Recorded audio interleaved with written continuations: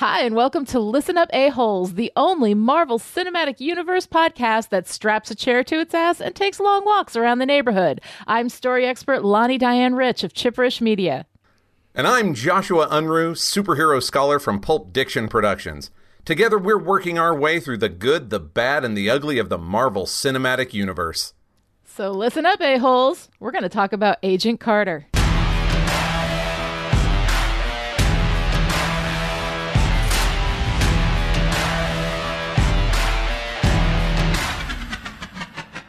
Okay, so we have to start this comic history with a little bit of house cleaning from other movies. Okay. Because it would be terrible if I didn't at least talk a little bit about Peggy Carter in her own show. Sure. But at the same time, we've pretty well covered her in The First Avenger, right? So to kind of spin that plate before we talk about the much better version of Peggy that's in this show, in the comics, basically just a love interest with just enough competency and skill to make it plausible for her to hang out with Captain America on battlefields of World War II. That's basically it. She was working with the French resistance. She met Cap. He's dreamy. Smoochy smoochy. Shoot Nazis.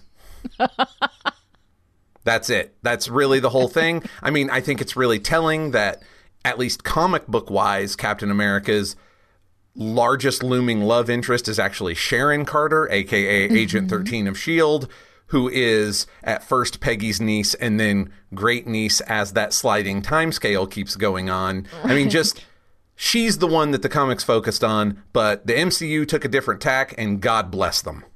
Yes. Also a little house cleaning, Roxxon.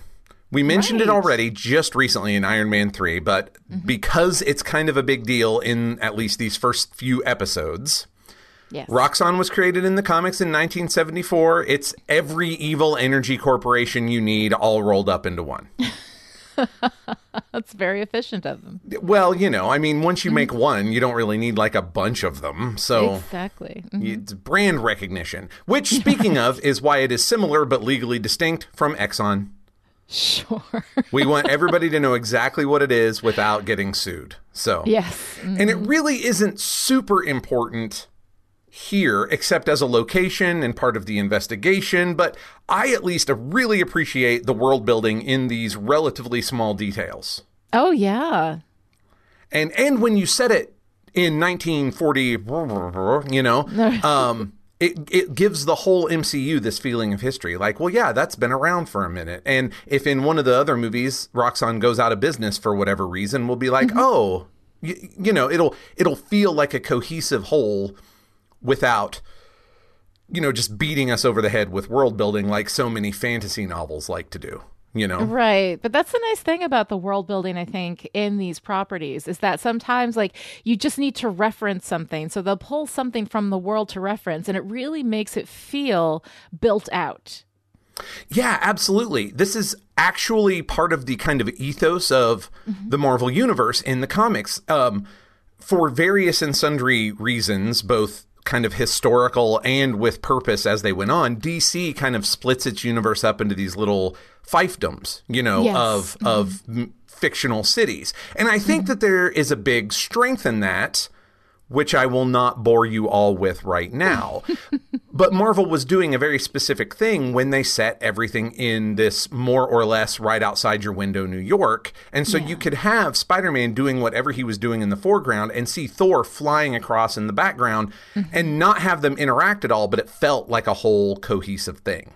Yeah, you know? I like that. And movie-wise, we do that with these, you know, these mentions of these companies and countries and other small details, you know. So I bring Roxxon up for that reason. I really like what that does to the universe as a whole. Yeah, definitely. Big stuff. S.H.I.E.L.D. Now, the SSR is not S.H.I.E.L.D. The SSR is Proto S.H.I.E.L.D. though, right? I mean, isn't this where S.H.I.E.L.D. comes from, right? Okay. Proto S.H.I.E.L.D., right? Yes. I'm still going to talk about S.H.I.E.L.D. in some pretty in-depth business here for Agent Carter, because what Agent Carter does has more in common with what the origins of S.H.I.E.L.D. were in the comics, at least pop culturally. Like, you can definitely see the DNA carried forward into Agents of S.H.I.E.L.D., and we will talk about that. Yeah. But the more obvious, like, direct, apples to apples comparison is more with the S.H.I.E.L.D. of the 60s. Right. Even though this is the 40s. So, S.H.I.E.L.D. first appears in Strange Tales number 135, 1965. Pulled straight from Wikipedia, because I did actually know the first one of these, but then it gets real fuzzy for me. The acronym originally stood for Supreme Headquarters International Espionage Law Enforcement Division. That's the one I knew, because that's the one I grew up with. Right. Apparently, in 1991, it was changed to the Strategic Hazard Intervention Espionage Logistics Directorate. Okay. Sure, that is word salad. The first one actually kind of made sense, right? Right. Oh, it's a Supreme Headquarters, right? What do they do? International espionage. Got it. Oh, and they're a division for law enforcement. Sure. There you go. Sure. Uh-huh. But this is, what is a strategic hazard?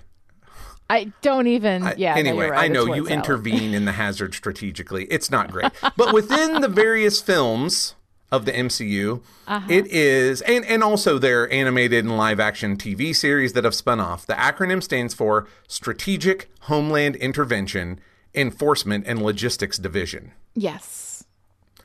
Which is a little better. Sure. I like the introduction of Homeland, because that just feels very much like of the world now, Of the moment, sure. I like the idea that strategy is actually a thing they do. I still don't know what they are enforcing or what logistics they are the division in charge of. Sure. Well, it takes a lot of logistics. As somebody who watches Agents of S.H.I.E.L.D., and we're going to get to Agents of S.H.I.E.L.D., there's got to be a lot of logistics involved with, getting these people everywhere they need to go. I mean, so... Well, yeah, but that's like naming your entire company after your HR department.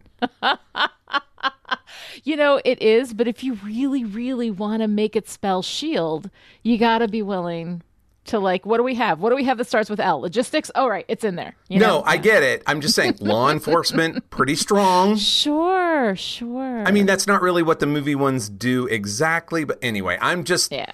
The thing is, and why this is a very entertaining conversation to me... Right. Is that this S.H.I.E.L.D. organization grew out of the 60s, where there were a ton of pop cultural espionage organizations. Many of them had weird acronyms for names.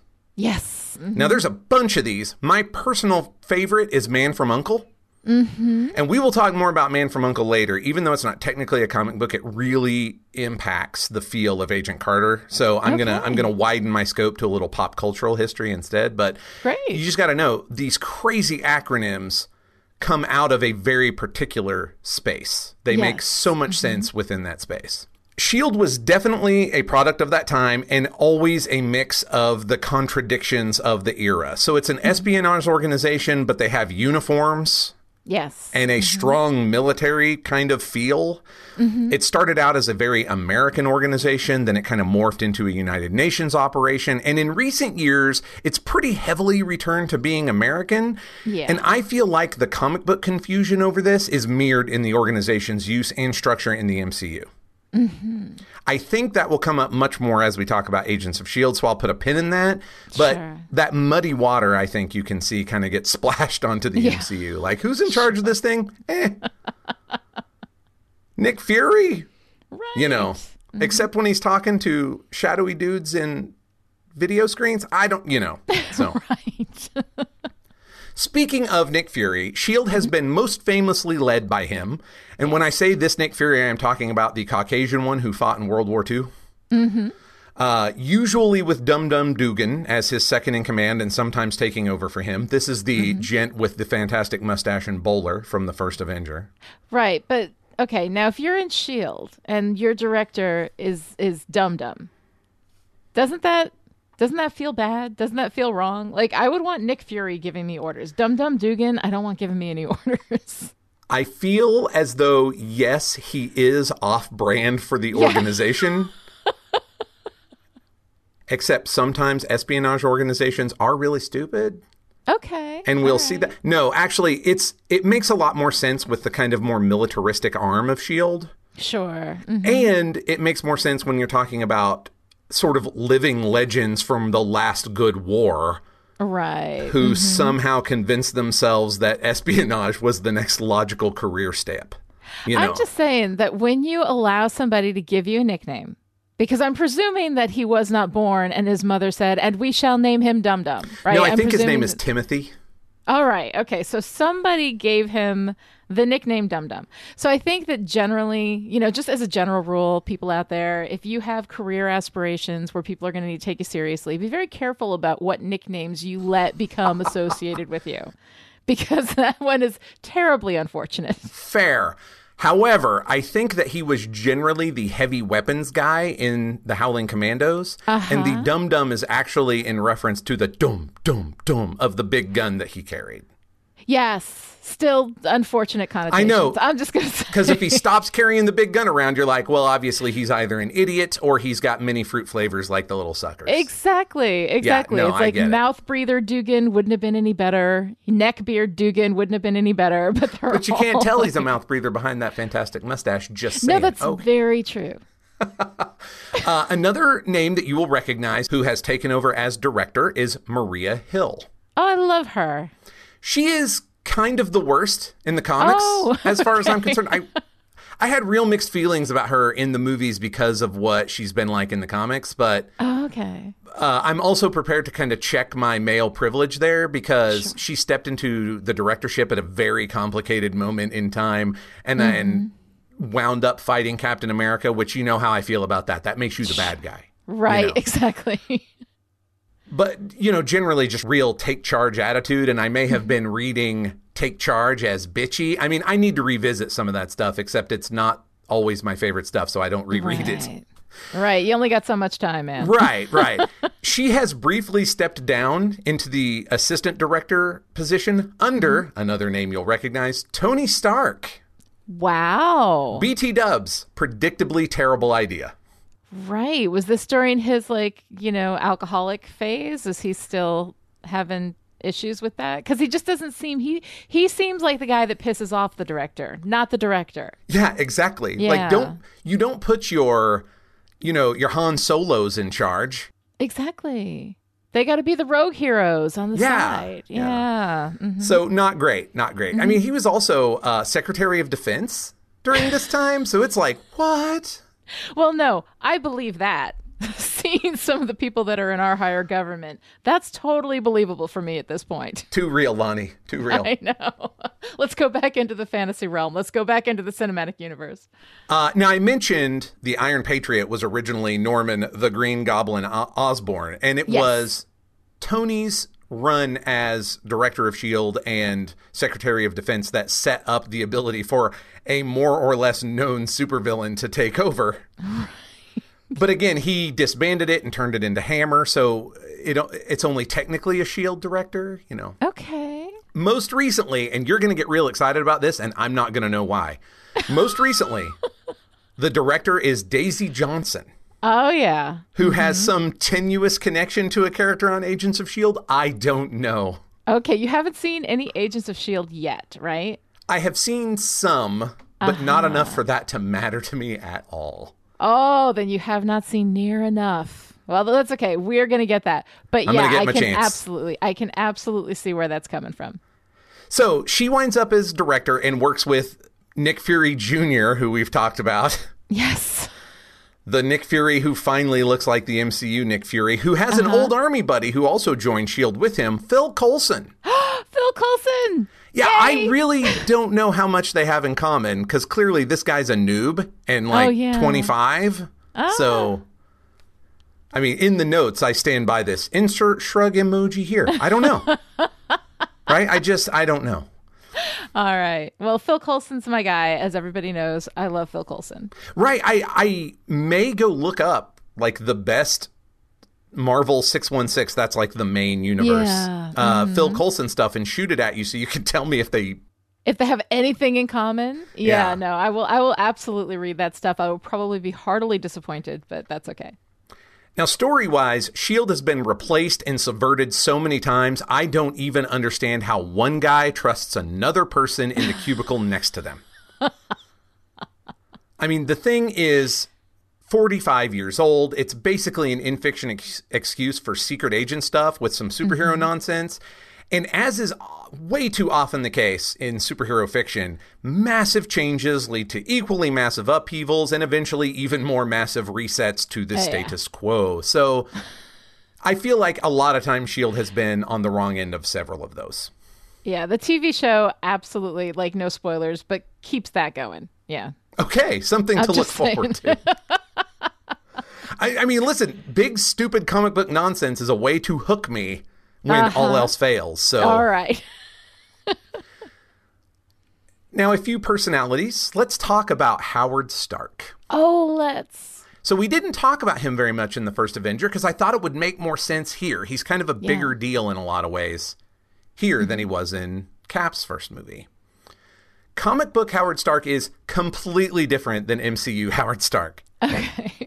Or at least he's completely different from one of them. Mm-hmm. Because comic book Howard is very similar to that kind of driven, no-nonsense Howard we get in the Iron Man movies. Mm-hmm. But he is nothing like the Howard Hughes meets Hugh Hefner version we get in First Avenger and Agent Carter. Okay. Mm-hmm.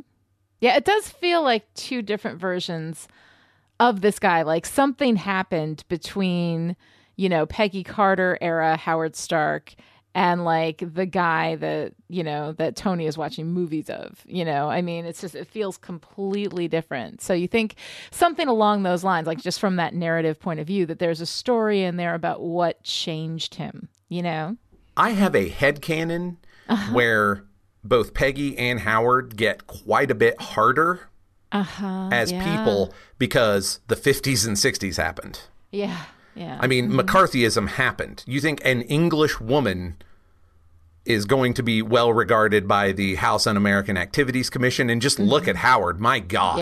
Yeah. Mm-hmm. So I feel like I don't have like one single story, but in my own personal headspace, the 50s would do it. Something dark happened. Yeah. No, I mean, it's America happened. In the 50s and beyond. So, I mean, I kind of hope I get to see that at some point. It would be really interesting, but that's always just been the thing that I assumed is that they just became actual spies and got real mean, Mm-hmm. Yeah. Comic book Howard is a science and mechanical engineering prodigy himself. Apparently it runs in the family. In the comics, he founded Stark International with his own dad, who's actually Howard Stark Sr. We never talk about him. Wow. Except in terms of this. That's his whole job. So, but that is kind of the Obadiah Stane stand-in. Obadiah Stane is the MCU Howard Stark Sr. in that way. They founded the company together. Yeah. Mm-hmm. And basically 99% of the Howard Stark appearances in the comics jive perfectly with that John Slattery portrayal in the MCU. And almost 0%, actually for real, 0% jive with the Dominic Cooper portrayal. I've never seen it. All right. But I say 99% because there's a 1% that gets real weird. So Howard Stark was once an agent of the Brotherhood of the Shield, a covert organization created to keep the entire Earth safe and founded by Imhotep. Oh my God. Yes, that Imhotep, the one and only polymath pharaoh of ancient Egypt. Wow. So it is a 5,000-year-old organization. Okay. Kind of like the Knights Templar, something like that, like a secret brotherhood sort of thing. Is that exactly? Only so much older. Right. And they actually have in the comic book series that talks about this story with Howard, they have a flashback to that time, like the founding of the Brotherhood of the Shield. And Marvel Comics has an alien race called the Brood, which are basically the xenomorphs from the Alien franchise with the serial numbers filed off. And they have this army of ancient Egyptians standing against a Brood invasion. And you recognize a few of them. There is one person looking very stalwart with a shield with a star motif. It's not Captain America, because how could it be? But, they're nodding. Yeah. You have Moon Knight, which is a urban vigilante type in the modern Marvel universe, but it is empowered by Khonshu, an ancient Egyptian goddess. So, of course, she had a Moon Knight in her heyday. Oh, my God. And Apocalypse, who is an X-Men villain, but is the in-fiction first mutant ever. So it's got kind of a pedigree, right? It's kind of interesting. Right. Yeah. In the 50s, though, we've got Howard and his partner, Nathaniel Richards, father of Reed Richards. Okay. You may know Reed better by his adventuring name, Mr. Fantastic. But the odds are you don't even know what that is because, much to my sadness, the MCU doesn't own the Fantastic Four. Oh. But yeah, Howard Stark, father of Iron Man, Nathaniel Richards, father of Mr. Fantastic, are buddy cops for the Brotherhood of the Shield, tasked with, among many other weird as hell things, recruiting a young man named Leonid, who turns out to be the half-human biological child of Sir Isaac Newton, the adopted son of Nikola Tesla, who has been under the protection of the immortal Leonardo da Vinci, met and hung out with an immortal Nostradamus in a secret room of the Imperial City, which is the secret headquarters of the Brotherhood beneath Rome. All before he escaped into the future to save the world from the silent truth. You should hear the capital letters there because that's the utter destruction of all humanity in 2060. Okay. It's bonkers. Oh my God, that's insane. I love it. That's crazy. I mean, even by Marvel standards, this is like, what? Yeah. So nobody in a Marvel writer's room has ever uttered the words, guys, we taking this too far? Like, that has never happened. To be honest, okay, I know where you're coming from, and I think you're right, except if I adjust for superhero comics, Marvel is the safe and sane member of the family. Wow. I mean, DC is the one who has, like, living ideas that come to fight their wars on Earth, and hyper-intelligent colors from the fifth dimension and stuff. I mean... in comparison, Marvel's like, yeah, I know we're super chill. Oh my God. But you're right. Some of these more weird trips, anytime they start mucking around before there are superheroes, it's just like, wow, how did it not occur to any of these people to put on a mask? My God. It's crazy. I love it. It's crazy. People who have been following me talking about the MCU for a while have heard me talk about how I just want it to be weirder. Yeah. And they're getting there, right? Right. And I don't expect them to go whole hog Brotherhood of the Shield necessarily. Right. Mm-hmm. But I'm also kind of like, you guys could push this envelope. Just saying. It has been odder. Okay. All right, let's be more normal and talk about Jarvis.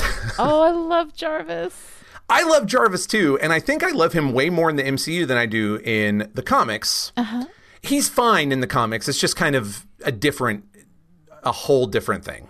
Okay. So, comics Edwin Jarvis has actually probably a more colorful life than the show's Jarvis, and that's saying something. Sure. Because his most boring life was flying with the RAF during World War II. Oh, God. But then he leaves England for America and becomes the manservant of Howard and Maria Stark, which is totally different than a butler, but whatever. Sure. After Howard and Maria die, he becomes caretaker of their mansion. Tony doesn't really live there. It's still being maintained by Jarvis. That mansion would eventually be donated to the Maria Stark Foundation, which is the charitable organization that funds and maintains the Avengers. Okay. So the Avengers is actually like a 501c3. Okay. In the Marvel Universe, which, to be honest, makes so much more sense than just funding it right out of Stark International's pocket. I mean, just saying. But in the process, Edwin Jarvis finds himself to be manservant to Marvel Earth's mightiest heroes. Wow. Yeah, he's the Avengers' butler, Right. Oh, my God. Because of his association with the Avengers, Jarvis has been imperiled many times. Oh, sure. He's been kidnapped, he's been nearly crushed, he's met aliens and gods, he's been beaten nearly to death by Mr. Hyde while Captain America was forced to watch, he's fought Doombots, he babysat the cask of ancient winters and other items of ridiculous power. You may remember that one from Thor. Sure. He became pen pals with a South American girl who grew up to be a superhero named Silverclaw. Jarvis was replaced by shape-changing Skrulls and sorta, kinda dated Spider-Man's Aunt May. No. Okay. Yeah, well, that was technically the Skrull in disguise as Jarvis, but still. Comics, everybody. Yeah. He has most recently mentored the unstoppable Wasp and nearly died from a parasitic alien living in his head. Oh my God. And even after all that, the only time he ever quit was when Tony Stark was too drunk. Oh my God. That's the only time he ever walked. Brain parasites are fine, but Tony Stark dipping into that bottle will not have it. Jarvis has standards. I'm Yes. making a joke, but I actually kind of think that's a pretty cool part of his character. That he's like, the Yeah. rest of this is in the line of duty as the Avengers butler, but I don't have to deal with your drunk, annoying ass. I like that. Right? I like Yeah. that he has a line in the sand. I think that's good. Yeah, like some of this, look, I'm proud to serve the Avengers in any way that I can. I don't have to serve a drunk millionaire. Right. Mm-hmm. I got options. So we also have the return, sorta. I mean, or he was barely in another movie, but we have Anton Vanko. Sure. You'll recall the villain from Iron Man 2 was Ivan Vanko, who built an arc reactor from plans his father Anton inexplicably had. Sure. As we discovered there, Anton used to work with Howard, then Howard became jealous of his genius or was just a jerk, we don't even know, and he had Vanko accused of treason and deported. Yes. The young guy in Stark's lab is that Anton Vanko. Wow. So I won't go back into all of the comic stuff because you can hear it in Iron Man 2, but do remember that comic book-wise, Anton Vanko was the first Soviet enemy for Iron Man, the electrified and armored Crimson Dynamo. So for more details, refer to the Iron Man 2 episode. Yes. Now this one, okay, Leviathan. We got to talk a little bit about Leviathan. Yes. For the purposes of Agent Carter, Leviathan appears to essentially be the Soviet Union's answer to the SSR and Hydra. That's nothing to sneeze at, since it's apparently responsible for the Red Room and Black Widow. So my headcanon is that all the graduates from the Red Room are Black Widows, but Natasha is like the Black Widow. That's Right. Yeah. But just like Howard Stark, the comics Leviathan is so much weirder. Right. I may have mentioned Leonardo da Vinci is immortal and likes Yes. messing around with spies. He brought several of the greatest espionage agents the world had ever known together and promised them that if they worked as a team, as the great Yes. wheel of the Zodiac towards his ends, he would reward them with great power and equipment and ability to work towards their own agendas. You might recognize a couple of these names. Nick Fury, Dum Dum Dugan, Baron Strucker. You may not know him. He's actually the guy that founded Hydra in the comics, not Red Skull. Red Skull was busy Okay. doing other things. Yeah. No, Baron Strucker, a variation on that name you're going to see in Agents of S.H.I.E.L.D. later, no spoils, but there's Oh. a reference to that. There's a reference to that name pops up. Although I think he's Baron von Strucker there, but I can't swear by it. Yes, that is the same guy. He's also Okay. in an end credit scene in something before Age of Ultron. I can't remember. And he's part of the more interesting bits of Agent Ultron before the credits roll at the beginning. Interesting. So Okay. you're already hearing my Age of Ultron axes. I'll stop grinding them now. As you can imagine, putting a bunch of super spies into one room and making them play nice goes predictably poorly. Sure. We get several new espionage organizations out of the deal. We get S.H.I.E.L.D. We get a reinvigorated Hydra. We get a band of mystical ninjas called The Hand. We'll talk more about them in Netflix series. And we get the Eastern Bloc's super secret group, Leviathan. At some point, Leviathan goes deep underground when 1,000 of the finest Eastern European operatives go into cold storage. Now, that is both capital C, capital S, the name of a installation, and also literal. They freeze them and thaw them out as necessary for missions. Okay. Now, if that sounds familiar, it should. The Winter Soldier of the comics is one of those operatives. In the comics, Bucky is put to work by the Soviets, not Hydra. Okay. Yeah, I mean, that's why he's Winter Soldier and he's got a red star on his arm. And he's also kind of vaguely Russian in the movies, which I think they get around by Hydra infiltrating everywhere. And we'll talk way more about that then. But just so you know, he wasn't a special snowflake, quite literally. So there's pretty much a never-ending three-way war between Hydra, S.H.I.E.L.D., and Leviathan, although Hydra and Leviathan usually seem more interested in killing each other than S.H.I.E.L.D. Okay. All right. They really dislike one another specifically. Mm-hmm. Now, here is where I see if I'm swerving way outside of my comic book history lane. We'll see. Okay. But I have to talk about spy-fi. Uh-huh. So, spy-fi, are you familiar with this term, Lonnie? I am not familiar with it, but I mean, I take a quick look at it and I'm kind of getting a sense for it. Right, you know? exactly. Yeah. Uh-huh. Exactly. It's kind of a subgenre of espionage fiction that incorporates sci-fi, science fiction elements, and often, but not always, works against a Cold War backdrop. Uh-huh. Okay. One reason that's usually the case, that the Cold War is usually the framing device, is that this became huge in the 60s. Sure. It's when S.H.I.E.L.D. debuted, but you've got your weirder James Bond offerings. You've got Man from U.N.C.L.E. and The Girl from U.N.C.L.E. You've got the non-Marvel, but very British Avengers who are amazing. You've got Our Man Flint. Mission Impossible comes at this time. You have parody versions like Get Smart. Sure. Mm-hmm. You have very serious ones like Secret Agent Man that kind of morphs into this weird psychedelic thought experiment, The Prisoner. And all of that just barely scratches the surface of what was going on at the time. It was a big deal then. While it will kind of tamp down and flare back up, it never really stops because we've had Alias, we've had 3 or 4 Spy Kids movies, we've had Kim Possible in cartoons and Totally Spies, we've had La Femme Nikita. You've got a bunch of film franchises that spawn from those older examples, like we've had a Man from U.N.C.L.E. movie that I would love to see about 9 sequels to. We've got all these Mission Impossibles. You know, the Kingsman service is very much in this subgenre, right? It's usually typified by slick gadgets that are hidden in innocuous items, you know, like Peggy's flash bomb and the pen lipstick. camera. Yeah, exactly. Pass out. And the one I really enjoyed was the safe cracking watch. Yes, I that really was cool. liked that. Yeah. Because you can completely believe that it's doing something of the period, but it's all and it's got a visual element, like it's turning the hands of the clock while it's turning the safe, and it's basically perfect. That is a perfect example of what I'm talking about. But in addition to that kind of sci-fi laser watch kind of stuff, right? You've got this kind of over-the-top approach to spying where blowing stuff up and riding cool vehicles, you know, is the way that we get espionage done. You also have mad geniuses trying to ransom the world when they aren't, you know, destroying democracy or communism or both. And in your protagonist, you have a very suave and quippy approach to espionage. Sure. Yeah. I mean, James Bond is your easy, obvious, you know, more back in the day when you had, as I mentioned, laser watches and missiles behind your headlights and stuff like that.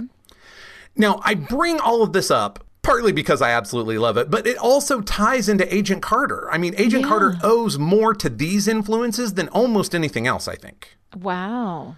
And the Cold War is weirder in the Marvel Cinematic Universe than it is in the real world, obviously. So it's just all the more an excuse for you to have that spy versus spy, fate of the world hanging in the balance, weird science stuff, but with the knowledge that that's going to sort of explode and spill out into the wider world with the Avengers. And, oh, by the way, we also already know there's aliens. I mean, you know, it just doing it within the MCU framework just capitalizes on all the stuff that Spy-Fi normally does with also, again, that world building sense of history, right? Yeah. So if you like Agent Carter, I am going to recommend almost every one of those bits of fiction that I mentioned before. Some of them I haven't seen, so I can't, you know, say full bore go see them. And some of them are very much of their time. When you're going to a 60s show, be prepared, you know. But I love this stuff so much that I wrote one of these. And so if you think I sound like I know what I'm talking about, you might go give a read to The Teen Agents in the Plundered Parent Protocol. Okay. Now, what is that? Is that like a graphic novel? Is that a regular novel? What you got there? It is somewhere between a young reader's and young adult novel. Yeah. Right. And it's about 3 girls whose very interesting and important fathers get kidnapped on their 13th birthday. Wow. By robots. And they are given the opportunity to join TEEN, the Teenage Extra Normal Emergency Network. I like it. In order to save their dads. hijinks ensue. Yeah. I think that sounds great. We'll have a link to it in the show notes so people can grab it if they want. I really feel like if you like Agent Carter, you will probably like that kind of thing. It's very much in the same vein. I was drawing from a lot of the same influences that I think Marcus and McFeely were for this show. I love it. I think that sounds really great. Well, that is a powerful bit of comic books history. And I have to say, really fascinating. I love that whole context that you've given to this show. And I mean, I have loved this show since it premiered. I watched it week to week, which is something that I do not do regularly. I usually wait. If I'm watching something week to week, I really super love it. I usually wait until it's all available and then I binge it later. But Agent Carter, I fell in love with her in Captain America. And then when I saw the first episode of this, I was like, yes, this is absolutely my thing. So I was very, very happy, when it came on, and very, very sad when it got canceled. But Peggy Carter was Phase One's standout female character. I mean, not that there was really that high a bar, as we have already covered all of the Phase One movies. You've heard us talk about that quite a bit. And after the Marvel one-shot called Agent Carter was screened at the 2013 San Diego Comic-Con, Marvel went ahead into development on this series. And originally, the series showrunners were slated to be Tara Butters and Michelle Fazekas, who are executive producers on the show, and who've worked together as a production team on a number of shows, including Law & Order SVU. They worked together on Joss Whedon's Dollhouse, which has a connection to this, because Joss Whedon is executive producer over on Agents of S.H.I.E.L.D., which is somewhat related to Peggy Carter, of course, part of the whole MCU, also wrote Avengers and directed Avengers. And most recently, Butters and Fazekas worked together on Kevin Probably Saves the World. That is the show that they're currently both executive producing. So in the end, while Butters and Fazekas did work as executive producers on Agent Carter, showrunner creator status went to Christopher Marcus and Stephen McFeely, of course, who we know they've written all of the Captain America movies so far, and they wrote Avengers Infinity War, which is recently released. So that's pretty cool. And I have to say, this is, the rare Marvel vehicle that stars a woman. Even though there are not that many women in the actual show itself, you're dealing with a time where we didn't have a lot of women working in this kind of environment. So fair enough. So I was kind of annoyed that the female original showrunner creators kind of got moved away from the spotlight and that we had two men step into that. But at the same time, I can't complain too much because Marcus and McFeely are really good at what they do. I love their work. I've loved their movies. So I'm not whining too much. I'm just whining a little bit. And I feel like, I'm not even going to try and guess what was actually kind of going on behind the scenes there. Mm-hmm. But they're a very proven Marvel commodity. And yes. When I mention I wish the Marvel Cinematic Universe were weirder, I think that's because they played it very safe for quite a while, right? Mm-hmm. Yeah. It's the experiment that wasn't supposed to work, Right. And we're definitely getting out of that. So I'm going to stop complaining about it by Guardians of the Galaxy, I think. But, yes. But I mean, they're a very proven Marvel commodity, but those guys were smart enough to be like, we probably need some executive producers that can very much speak to the female perspective, to the woman's perspective. Right. Can you guys stick around, There are women on the staff. We've got, so I mean, all of that, like, it doesn't bother me too much because they're really good. And because the way that they deal with, as we're going to see when we talk about these episodes, the way that they deal with those issues is actually really, really relevant, really, really woke, if I dare say that now, because that's one of these really terrible words that is come to be just really overused in very bad ways. But they do have a very kind of progressive understanding of how these issues work. And I like the way that they address it. So I whine a little, but not too much.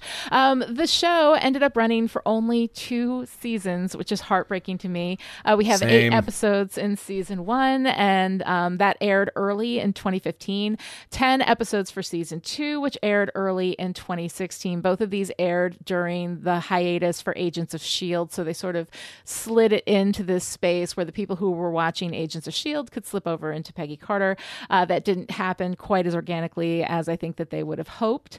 Didn't have the viewership numbers that they wanted. Of course, Agents of S.H.I.E.L.D. didn't really have great viewership numbers either. Agents of S.H.I.E.L.D., as we will discuss when we get there, really got their numbers in the Live Plus 7 numbers, which is how many people are watching the show from the time that it airs live through 7 days on their DVRs, which is something that they can record now and are actually very significant numbers.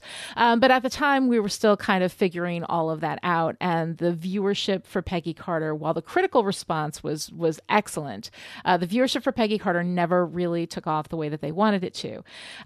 So in this day of resurrected television shows, however, there has been an almost constant hum of rumors about the show being brought back somewhere. Netflix, Hulu, somewhere. Somebody's got to want to bring this back. So I still remain hopeful.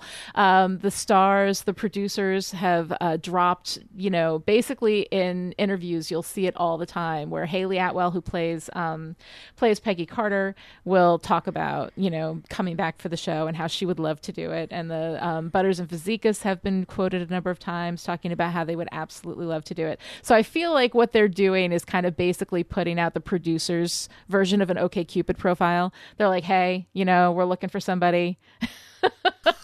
Swipe Carter, you guys. Come on. Swipe Carter, I'm telling you. So Agent Carter brought back, as I said, Hayley Atwell as Peggy Carter, who is fantastic in this role. I absolutely love her. I think she's so capable. She's so fun. And one of the things that you mentioned Alias earlier when you were talking about that kind of spy-fi stuff. And Alias, starring Jennifer Garner, early 2000s, was a spy show. And she was so unexpectedly great. Like, I look at Jennifer Garner and I don't expect great acting, but she was actually really good in that role, and she would do all these different accents and put on all these different personas. And for me, I think my favorite part of Hayley Atwell is when she does that, when she has her kind of persona. She's so great, she's so committed, really, really fun, and brings everything that she had in Captain America and brings it to this and so much more. So I love seeing her in that. We also have Chad Michael Murray, who some may remember as one of the many floppy-haired douchebag suitors of Gilmore Girls' Rory Gilmore. And he stars as Jack Thompson, one of the many misogynistic douchebags of the 1940s New York office of the SSR. Again, proto-SHIELD, as we have discussed. Of course. Oh, no. What? I feel so old. I did not recognize him. Yes. Because he is... Now you got it, right? Isn't kind it of a child on that show. And he is a baby child on that show. Oh, my gosh. Yes. And it makes me feel both old... to see him grow up like that, and also just like it took me a while to figure out where I had seen him before, and once I put it together, I was like, oh my god, oh man. God. Well, and somebody else you may have seen before, if you are a big Joss Whedon fan, is Enver Jokai, who stars as Daniel Sousa, the injured World War II veteran and SSR agent whose sympathy and respect for Peggy Carter shows him to be also an exceptional man. You may remember him from Joss Whedon's Dollhouse. He was fantastic in that. And that's where I first noticed him from. So when I saw him, I was like, oh my God, it's Victor. I think his name was Victor. I can't remember. It's been a little while. But one of the things that I really love about the character of Daniel Sousa is that the showrunners are giving us a sexy, capable, competent character with a disability whose injury does not take him out of the running as a romantic interest for Peggy. And I absolutely love that. While we talk so much about very important issues of representation for women, for people of color, one of the classifications, for gay people, like one of the classifications that we tend to overlook are people with disabilities.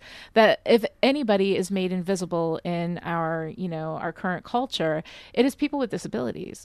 And again, to bring somebody with a disability into the story and not make that disability something that makes them invisible, it takes them out of the running for romantic relationships, that they simply become the person with that disability in the office, rather than a member of the group like everybody else. I think that what they've done with Daniel Sousa is absolutely perfect. It's a lovely bit of representation. We even see in these 4 episodes how he uses, his cane as a tool. you know? So all of this stuff I think is absolutely fantastic. I really, really enjoy that. And I really, really enjoy Enver Jokai in that role. Of course, as you mentioned, we have Dominic Cooper coming back as Howard Stark. And you can see that the Tony Stark apple did not fall far from this billionaire, playboy, genius, philanthropist, snake in the grass tree. So I'm really enjoying him. I do see a lot of Tony in this Howard, in this version of Howard. Which is really interesting because it doesn't seem like Tony ever met this version of Howard. I feel like Tony would be horrified to realize how he has accidentally sideways become just like his dad in trying to be nothing like his dad. Yeah. No, it's very, very interesting. So I kind of really enjoy this version of Howard Stark, although it's funny because I like Dominic Cooper and I think that he's good in the role, but I don't know why, because he's Tony's father, like I am expecting a Robert Downey Jr. level of charisma and charm. And that doesn't exist in a lot of people. Like that is a very, very rare thing. You know? And so that's a good while point. I like him, he always somewhat falls flat for me, you know, as the young Howard Stark, because I'm wanting him to be, you know, at the level with Robert Downey Jr. And I just don't think that happens very often. You know, that is a rare, you know, combination of magic. So I hate to say that I'm always a little disappointed with Howard Stark, but I'm always a little disappointed with Howard Stark. Let me spin that a slightly different way that may make you happier. Okay, yes, please. Because do. I agree with you, right? Like he's very much doing the Tony Stark kind of things, but not quite as well as we get in Tony Stark. And maybe that's better because we don't really want to have Tony out-Tony'd. No, very true. Right? We want nods in that. We want to see, we can tie these characters together. He's doing exactly the thing that we need him to do here that reminds us of Tony, but not as well as Tony, because nobody is better than Tony Stark. I agree with you, but also maybe think that that's, I don't want to say on purpose, because that is a finely tuned amount of acting right there. But, but I think I would almost like that better than if Howard made me wish he were around all the time. That if it was somebody who we wish was actually playing Tony Stark instead of Robert Downey Jr. That's true. I think you got a good spin on that.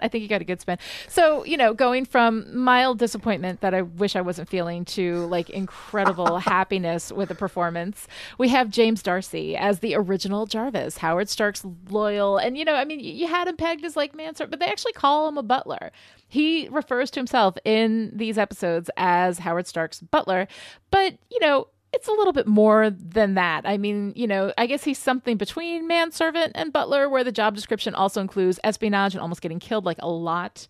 But I absolutely love the platonic relationship and chemistry between Jarvis and Peggy. I love seeing that build up. I think that's really sweet. And James D'Arcy, I think, is incredibly charming, incredibly fun. I love every minute he's on screen. Yeah, I agree. He is an unexpected gem. Like when I showed up to this show, I was expecting Peggy to be amazing, and I was expecting all these people that work around her to be amazing at being douchebags. Right. And, you know, of course, we know Dominic Cooper, what he's going to do. And I was like, I mean, Jarvis, am I going to care? Oh, I super care. Oh, I super care. He's so fantastic. I love him. I think he's perfect in that role. We also get some fun with Lindsay Fonseca, who plays Peggy's waitress buddy. And I guess you can call her the best friend, although Peggy does play her cards pretty close to the chest with pretty much everyone but Jarvis and Howard Stark. But yeah, you know, she's kind of in the best friend role. She's really fun as Angie Martinelli, the single gal who's constantly trying to pull Peggy into the regular world, you know, and keep her connected with the regular world, which I think is a really nice thing. Because of that desire to pull Peggy into the regular world, she pulls Peggy into the Griffith Hotel for Women, which opens up lots of opportunities for fun. One of them being Megan Fay, who plays the wonderful and super hardcore Miriam Fry, the governess, I guess you would call her, of the Griffith Hotel for Women. No one you want to cross, probably even with all of these other people that Peggy's been chasing around and shooting at, probably the scariest person in Agent Carter, I would say. Least likely to straight murder you, most person I wouldn't want to be yelled at by. Yeah, no, she's very super hardcore. And then one of the other lovely gems that we get from the Griffith Hotel for Women, which we don't really get revealed until about the end of these 4 episodes, is Bridget Regan as Dottie Underwood. She's just getting interesting at the end of these episodes. I'm very excited about talking about Dottie. I think that she has a history that is going to be really, really interesting. I cannot wait to get into that. But in these 4 episodes, we don't get a whole lot of her, so I'm just going to say I love what we get. I will also say that if the big reveal at the end of episode 4 was a surprise to you, go back and look for all the times that Dottie crops up before you know something else is going on with her. When she's asking to get a gravy purse made. Yep. And she's just so genuinely delighted at the idea, except we know damn good and well later she's not genuinely delighted. It's pretty great. Yes. She is playing it to like layers of acting going on there. Oh my God, you know? no. The acting that is happening, Bridget Regan is amazing in that role. When you think about everything that she's being asked to do, which at first seems simple and backgroundy, and becomes so much more complicated later, which is really, really interesting. So these are like the great, like the major characters that we've got for the first handful of episodes. There are more great characters to come. We're going to talk about them as we go.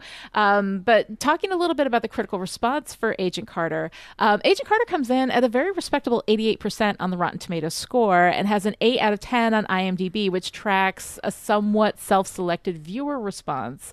But still, for IMDb, an 8 out of 10 is a fairly high score. So people who watch Agent Carter tend to like Agent Carter. It's just that not enough people watched it to keep it on the air at the time in a traditional broadcast, formula. So I am hoping that the OkCupid, somebody's going to swipe right on Agent Carter, make this thing happen, bring these people back swipe together. Carter. Absolutely. Hashtag listen up, a-holes. Hashtag swipe Carter. Exactly. All right. So now we can get into talking about these 4 episodes of this show. Now, is this the first time that you watched Agent Carter? Did you watch it before this? I have seen it before this. Okay. All right. So you did see this before. Mm-hmm. I did not watch it on its original broadcast error because we are going to get to this. This is not trying to start something, but I felt very disappointed by Agents of S.H.I.E.L.D. Yeah. And so when Agent Carter came on, I kind of missed that it existed. Yeah. Because they were trying to hitch it to that Agents of S.H.I.E.L.D. wagon. Right. I just kind of missed it and then found out later that it existed. So as soon as it hit a streaming service, I was all over it. So this is my third watch, probably third or fourth watch, something like that. Mm-hmm. But that's how it happened. So no, not my first viewing, but my first close viewing. No, and that's the thing too. Like I really enjoyed Agent Carter when I watched it originally through, and I haven't watched it since, its original run. Going back to it and watching it in detail, I enjoyed it even more. Mm-hmm. I mean, and, that's always a risk when you go back to look at something critically. Sometimes something you love, you can be like, ooh, up close, this isn't so good, But Agent Carter does great under, like, real serious critical observation. Yeah, not everything is built to hold the weight of a critical look, and that's also fine. Mm-hmm. But it is really a joyful experience for me, especially when I go and find something that looks so much like kind of trash media, trash genre stuff, that can then hold up under the scrutiny. And Peggy Carter does it all day. Yeah. Mm-hmm. Yeah, no, it's absolutely fantastic. So let's go ahead and get started. I think the first 10 minutes, it's everything. It's in the setup of the whole story is this idea that Peggy is a woman in a man's world. Right. It's made abundantly clear in so many ways, Yes, absolutely. So Peggy Carter she's smarter. She's more capable than any of the guys in the office, with the possible exception of Sousa. And yet no one takes her seriously at all.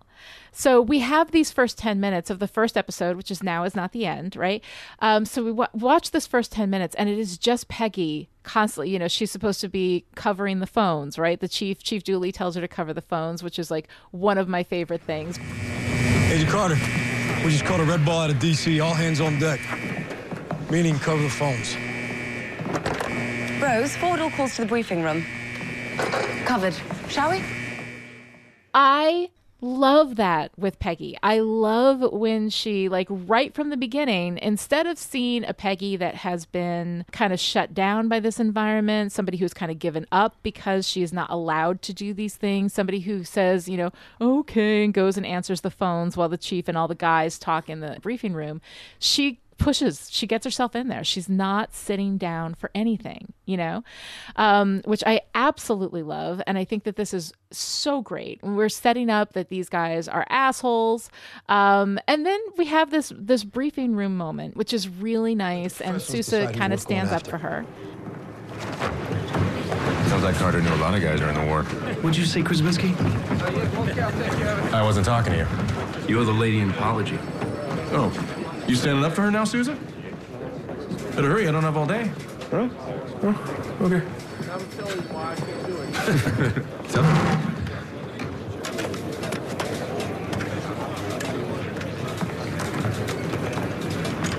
Agent Sousa, about what you just did. Don't worry about it. I wish you hadn't. You're an agent. They treat you like a secretary. I just wanted to... And I'm grateful. I'm also more than capable of handling whatever these adolescents throw at me. Yes, ma'am. Doesn't mean I have to like it. Well, that's another thing we have in common. Instead of getting angry, which is actually what I was expecting when I first watched this, when he stood up for her and he was all nice and he was the good guy and she's not grateful, that he was going to be like, well, I'm just trying to be nice. I'm just trying to stand up. I'm trying to be better than these guys. Instead, he listens to her, completely understands it, and says, well, I don't have to like it, And I absolutely love the respect that he shows for her in that moment. So what did you think of Sousa when you first started watching this? I think that there is a reason so many people ship Peggy and Sousa. Mm-hmm. Like, we don't have yet an in-fiction confirmation of who this mysterious husband that Captain America saved back in the war, way before Peggy had ever met him. We have no confirmation of this yet. Right. But I know a bunch of people who are really invested in this, and I will include myself here, feel like it's got to be Sousa. Yeah. I mean, part of that is this is the only part of Peggy's story we're seeing so far, so maybe somebody else will crop up in the future. But I mean, he makes so much sense for all the reasons you said. He came to her defense, which I also felt was like the right thing to do in that moment.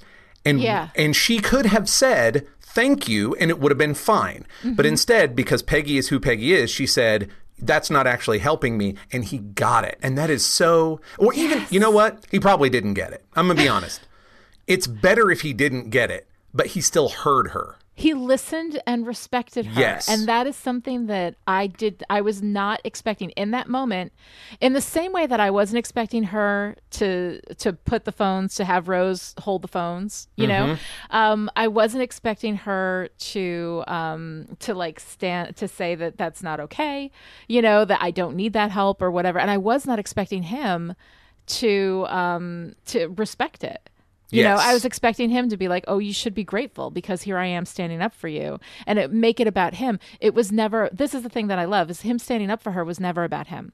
It was never about, look what a great guy I am. Yes. It was about, let me make this easier for Peggy. And when she says that doesn't make it easier for me, he says, all right, because my goal is to make it easier for you, I'm a shut up now. I love the respect that he shows for her in that moment. And the fact that I wasn't even expecting that. Because I'm so used to this thing where, people are like, oh, well, I did this for you. You should be grateful.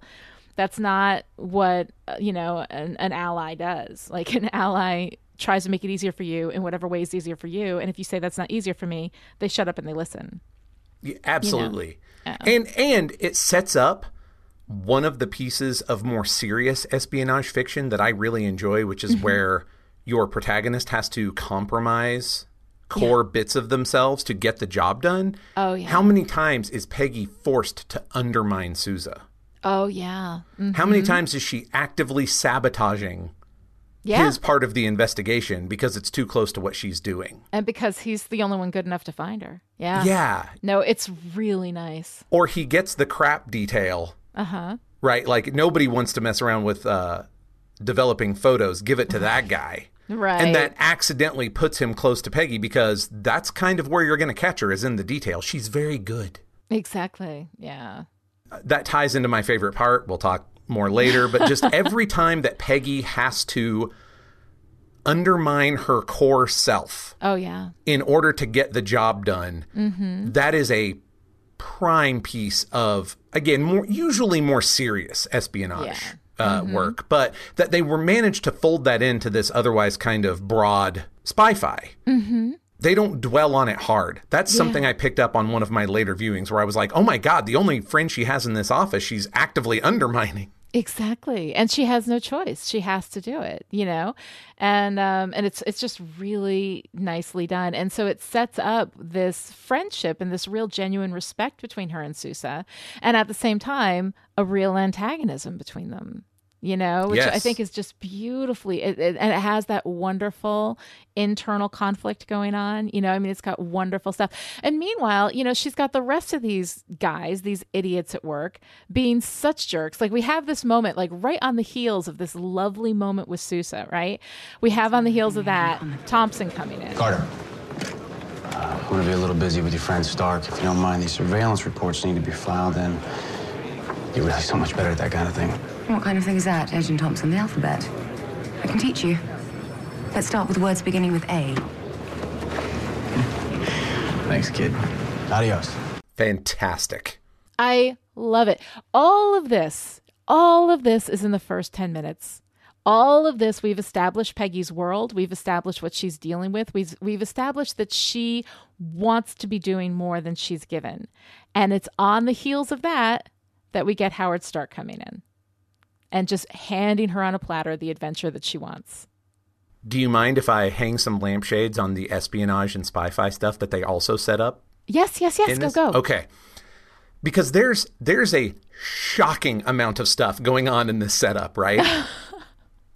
For one thing, there is a viewpoint where her getting ready for work with the stockings and all the stuff could be kind of prurient. Mm-hmm. And let's face the fact that Haley Atwell is a very attractive woman. Yeah.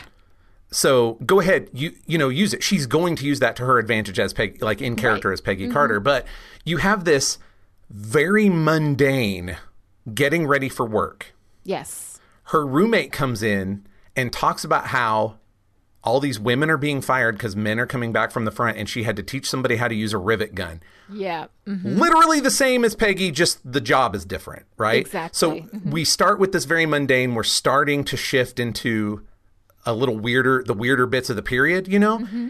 All of that conversation is going on while she is quietly putting a gun in her purse. Right.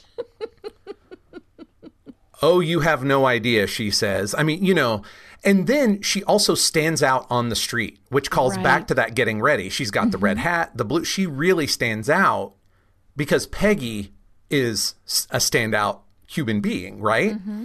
Now, the spy-fi stuff that I really liked, she goes to work at the phone company. Yes. Only the operator moves the little operator plugs around and the door opens. Now, you saw this in the first Avenger, by the way. You remember Project Rebirth was like behind this kind of antique shop facade. Yes. Mm-hmm. I mean, that is straight Man from U.N.C.L.E. stuff. Their headquarters were, I believe it was a tailor. The person inside the tailor would like do a certain thing with the big pants pressing steam machine, and the door, you know, the wall would open, and the two main characters could go on into U.N.C.L.E. You know, they are right away telling me, those of us who have eyes to see, yes, it's going to be this show. You guys are at home, you know, while also telling us a bunch of character stuff and world stuff, you know. Before Peggy is confronted with her jerk coworkers, we know her roommate has the same problems. I mean, Peggy is going to stand out. Yeah. She is a hero to the rest of the ladies in that office. Yeah. Those knowing grins, I love the hat. Oh, yeah. Maybe they don't even know how she gets treated on the other side, but even if they do, they're like, that's our lady. Well, I mean, she's the only one they open the door for. She's the only woman they're opening the door for. Like that we ever see. Even where she is, she's gotten into a place that they haven't gotten to. Exactly. And I think that is something that's got to really mean a lot to those women. And so that moment, you know, when Rose says, love the hat, you know, in the beginning. And by the way, I love that hat. That has become like an iconic Peggy Carter thing, is that hat, you know. All of that is is so great. And you can see how Peggy is, cracking this glass ceiling, and making things possible for other women that were not previously possible. Which brings us to like what a complete badass Peggy is. I mean, I have to say, in the opening episode, she disarms a bomb in a bathroom with a pair of tweezers and a perfume atomizer. It is so, and she takes this thing. It is so dangerous. It is so delicate. She goes into the bathroom. She's got all of these bottles, that she gathers all of these bottles together. And the thing that I love is that she gets all the chemicals together. She disarms this thing. There's smoke everywhere. Her roommate is sleeping in the other room. And one of the bottles, of course, is whiskey. And she just downs a bunch of it. She's done. I'm like, this is my girl. I mean, she is so fantastic in all of these moments, but you see the sweat as she's disarming the bomb. Like, you see she's not cool all the time, but she's capable all the time. Yeah. And I love that.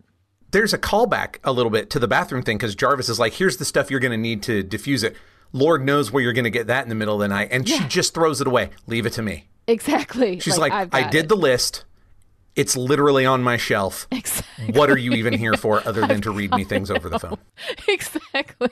And she's got it all in her house, Because she knows basic chemistry, right? Exactly. Like, it's amazing. Yeah. Yeah. She's just prepared, She's so great. She's constantly outsmarting all of these guys, who are not necessarily idiots. I mean, I think, Krasinski comes across kind of an idiot.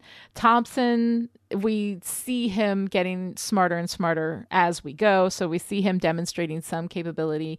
Dooley kind of seems like an idiot, but most of these guys are nowhere near her level. And she's constantly outsmarting them. I love that moment where she plays the hard ass dairy inspector. Yes. Which so I think good. is inspired a little bit by Miriam Fry, I would like to say. She does the femme fatale for Spider when she's in his office trying to get the bomb. She does this like wonderful shifting into and out of different personas, and she is the one who finds Stark's weapons cache, She crawls into and out of moving vehicles all the time. She beats up a guy with a gun on the roof of a moving milk van filled with devastating explosives. And she beats up any number of guys twice her size. After the nearly silent fight of a guy in her knife fight with a guy in her apartment, which does the thing you're about to say. And I agree. Go ahead. I'm sorry. I love that fight. It's so quiet. I know. It's so great. But, she does all of this in like high heels. And often skirts, which are not that easy to move around in necessarily. So all of this, I think, is just so fantastic. And I love when we get to this moment, where she's about to find the cache. It's in episode number 3, Time and Tide.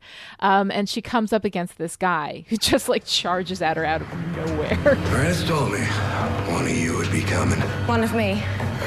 I'm not afraid to kill a woman. Would it make a difference if I told you I won't make it easy? Yeah. He told me that too. I love that.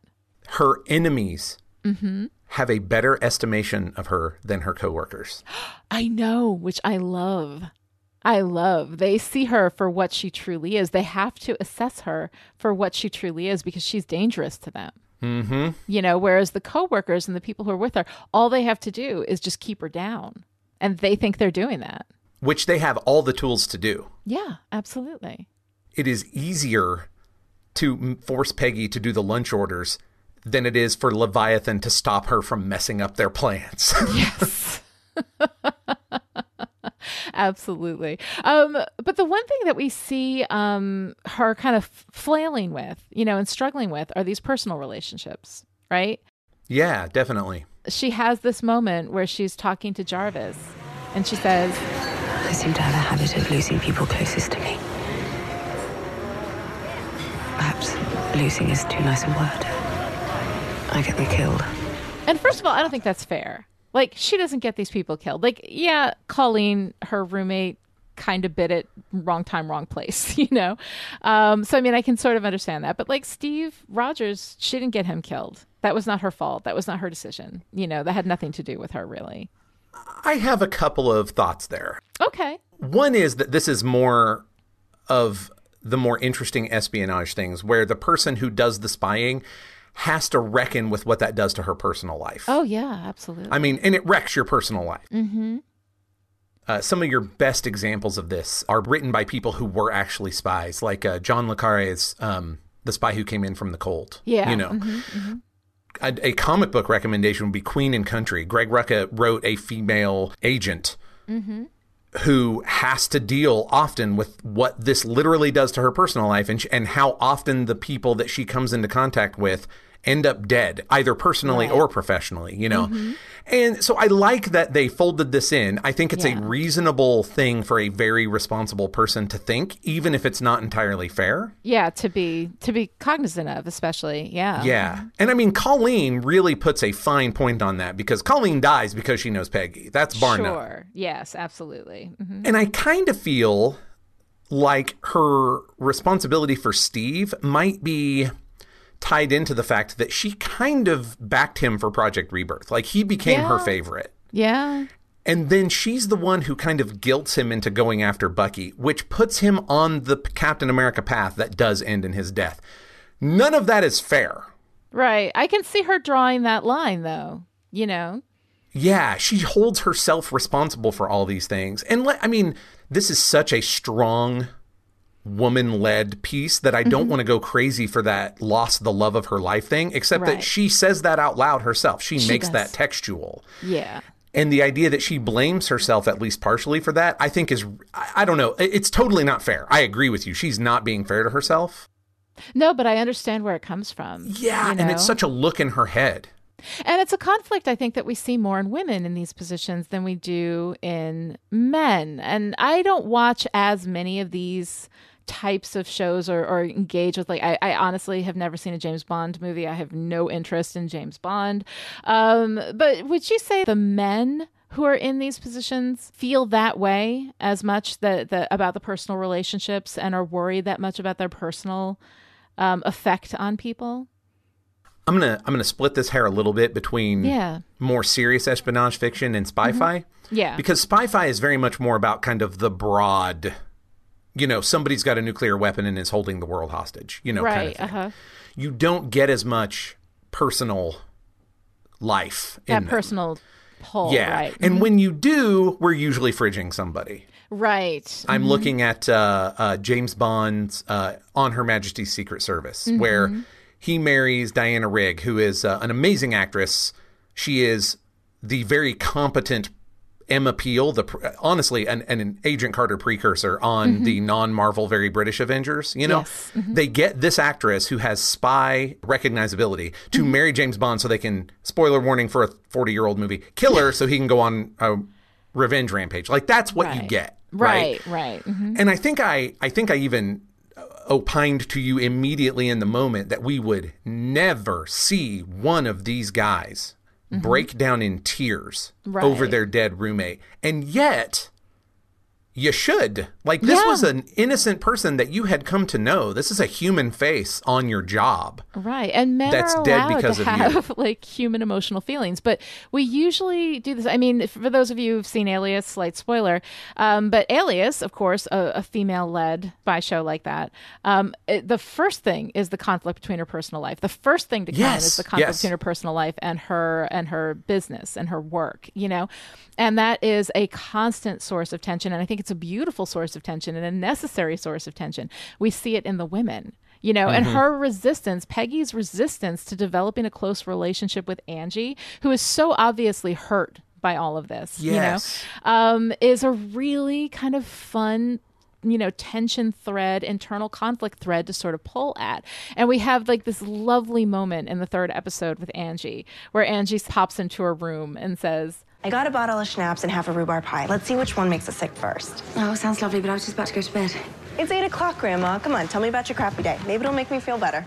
I'm really tired. Maybe some other time. I love this moment with Angie. I love Angie. I think she's fantastic. She is so normal. She brings this element of the regular and the ordinary into, you know, Peggy Carter's extraordinary life, and is somebody that you're just so in love with that you can see Peggy really longing for that friendship and that closeness.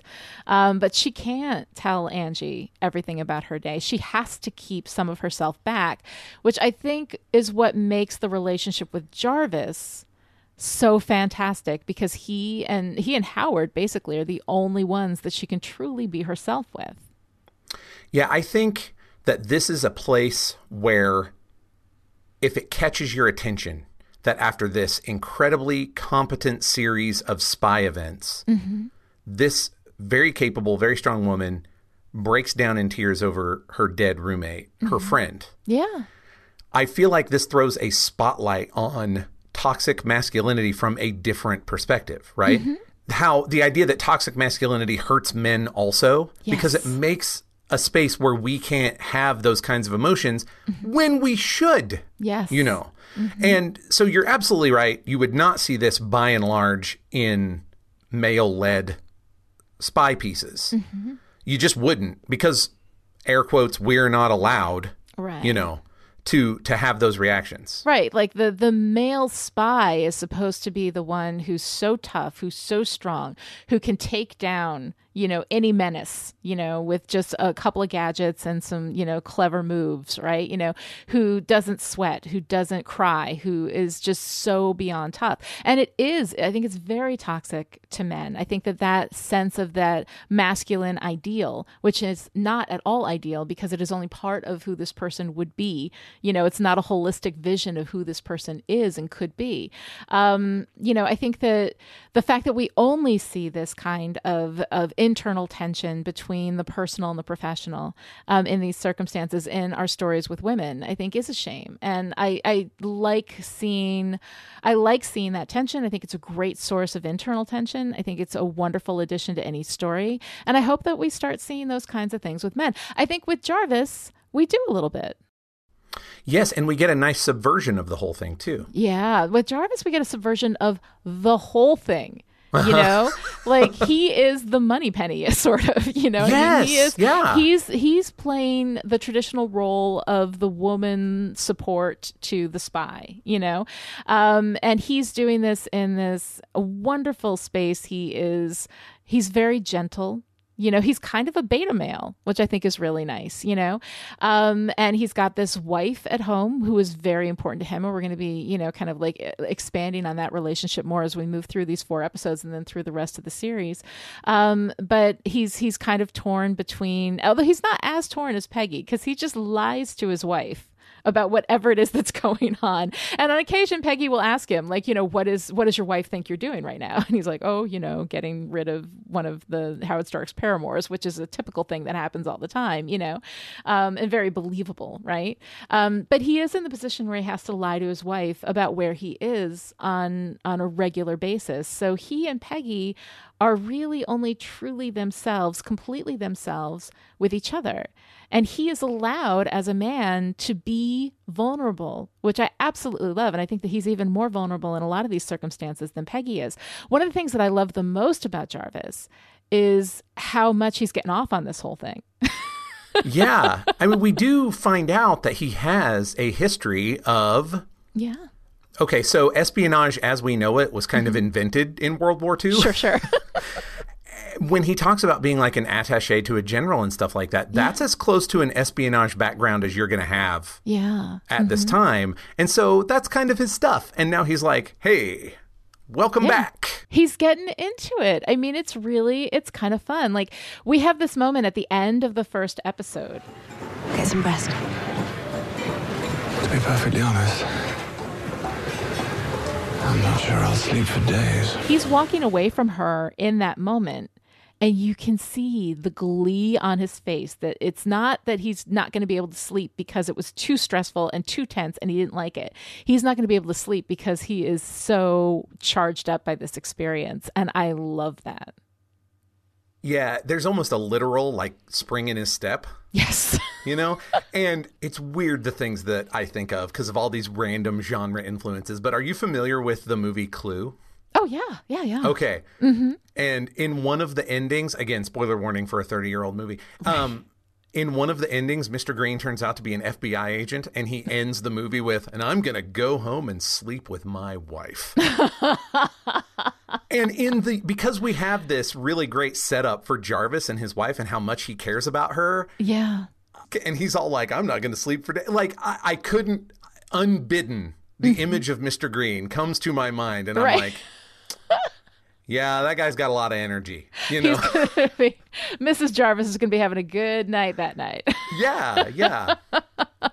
Well, I love that. And, you know, and one thing that we do is like, you know, like we were talking about is that we have this inversion of this traditional relationship of the female subordinate, you know, in support to the male spy, you know.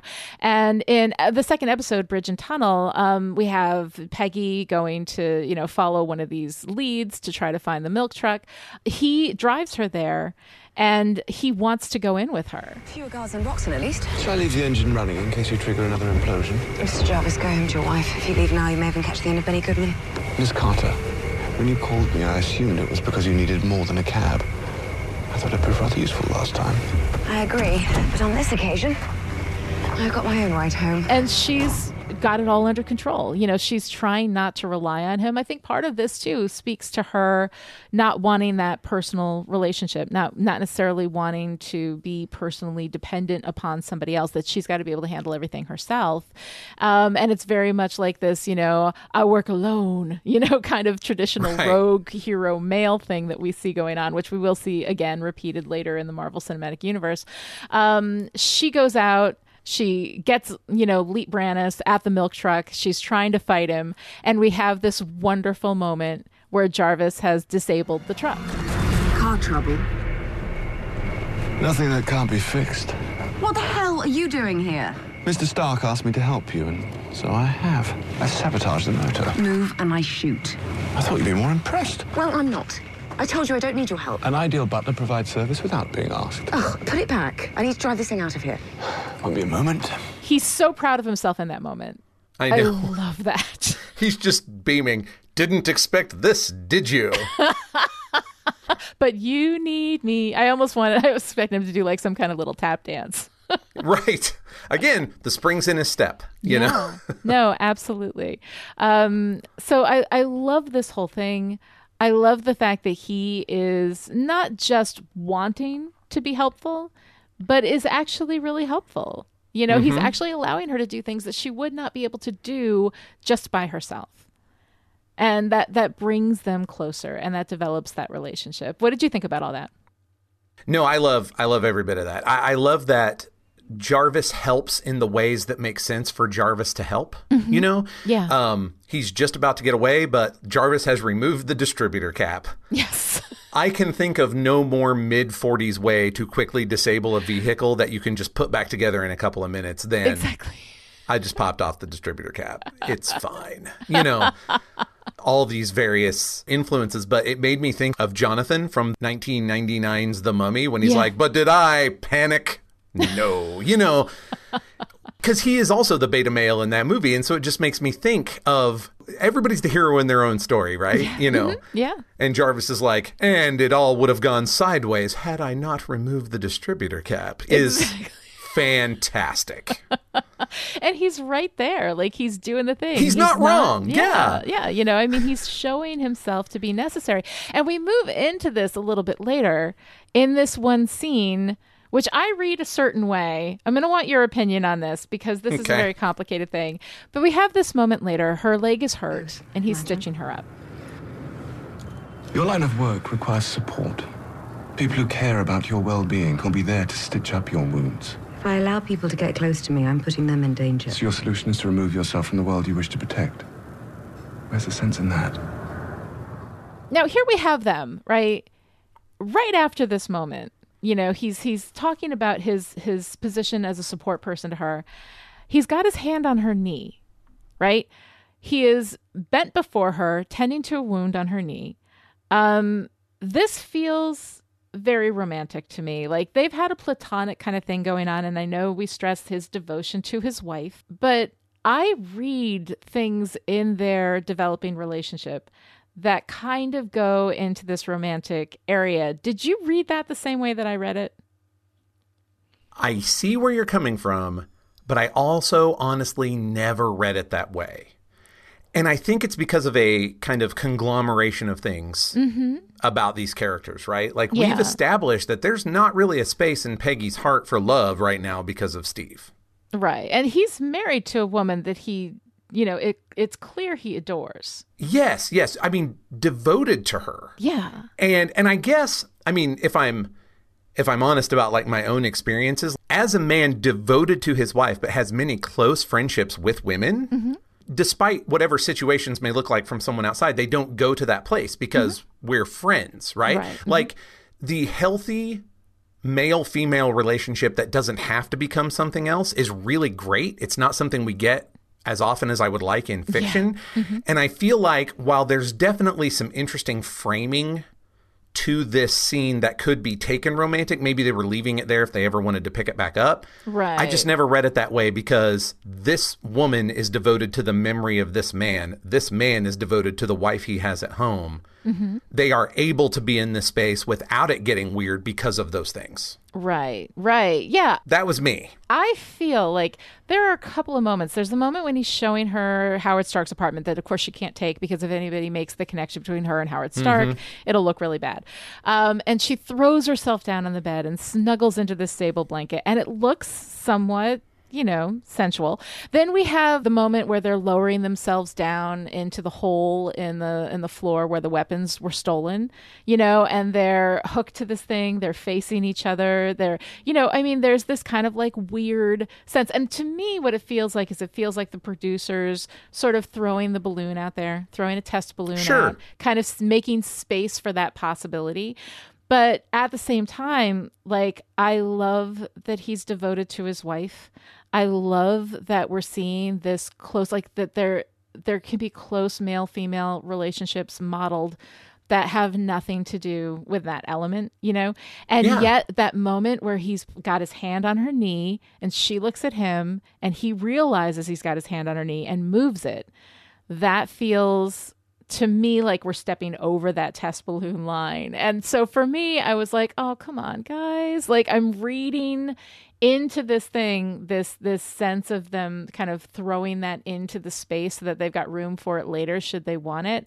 But it's one of those things, and I ship everything. I will tell you right now, I ship everything. I am always about the romantic relationship. But Jarvis and Peggy, I desperately, desperately want this to be that relationship, that truly I don't platonic. Like I shipped Mulder and Scully. I shipped them hard, and I was right. Chris Carter was wrong. That's a whole other podcast. I'll talk about it someday. But the title of it will be "Chris Carter is Wrong." Chris Carter's totally wrong. Chris Carter was completely messed up on that. But anyway, that's a whole other discussion. Ruined the show.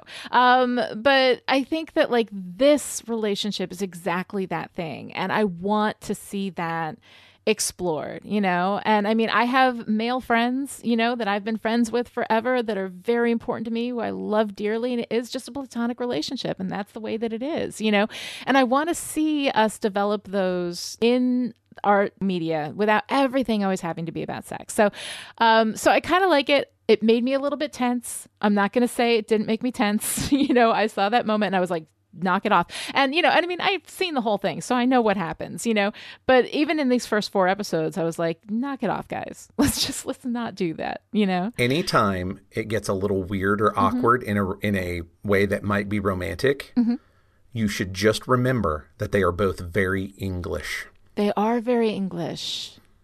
This is the way that it got awkward because they are definitely overstepping what would be normal bounds for the time, and they're both quite English about it. Had it been Howard, he would have moved his hand from her knee and slapped her ass, right? And then had his jaw broken. Exactly. And who doesn't want to see that episode of this show? Exactly. I feel like with that episode, that episode of this show happened before we met them on the first Avenger. Yes, exactly. Howard got slapped real early in that relationship. Yes. All right. So one of the things, too, that I wanted to talk about with Jarvis, though, and to see how you felt about this, is that in these first 4 episodes, we get a number of these, just really annoying misleads to me where he might be dangerous. Like when he first meets her in the alley, instead of saying, "Hi, I'm Jarvis. I'm Howard Stark's butler, and I would like to talk to you for a moment. Will you come in the car?" He is walking at her in this menacing way in a dark alley. "You're coming with me." Like, what the hell is that about? I also hate these misdirections that he might be a bad guy, with the exception of that first one.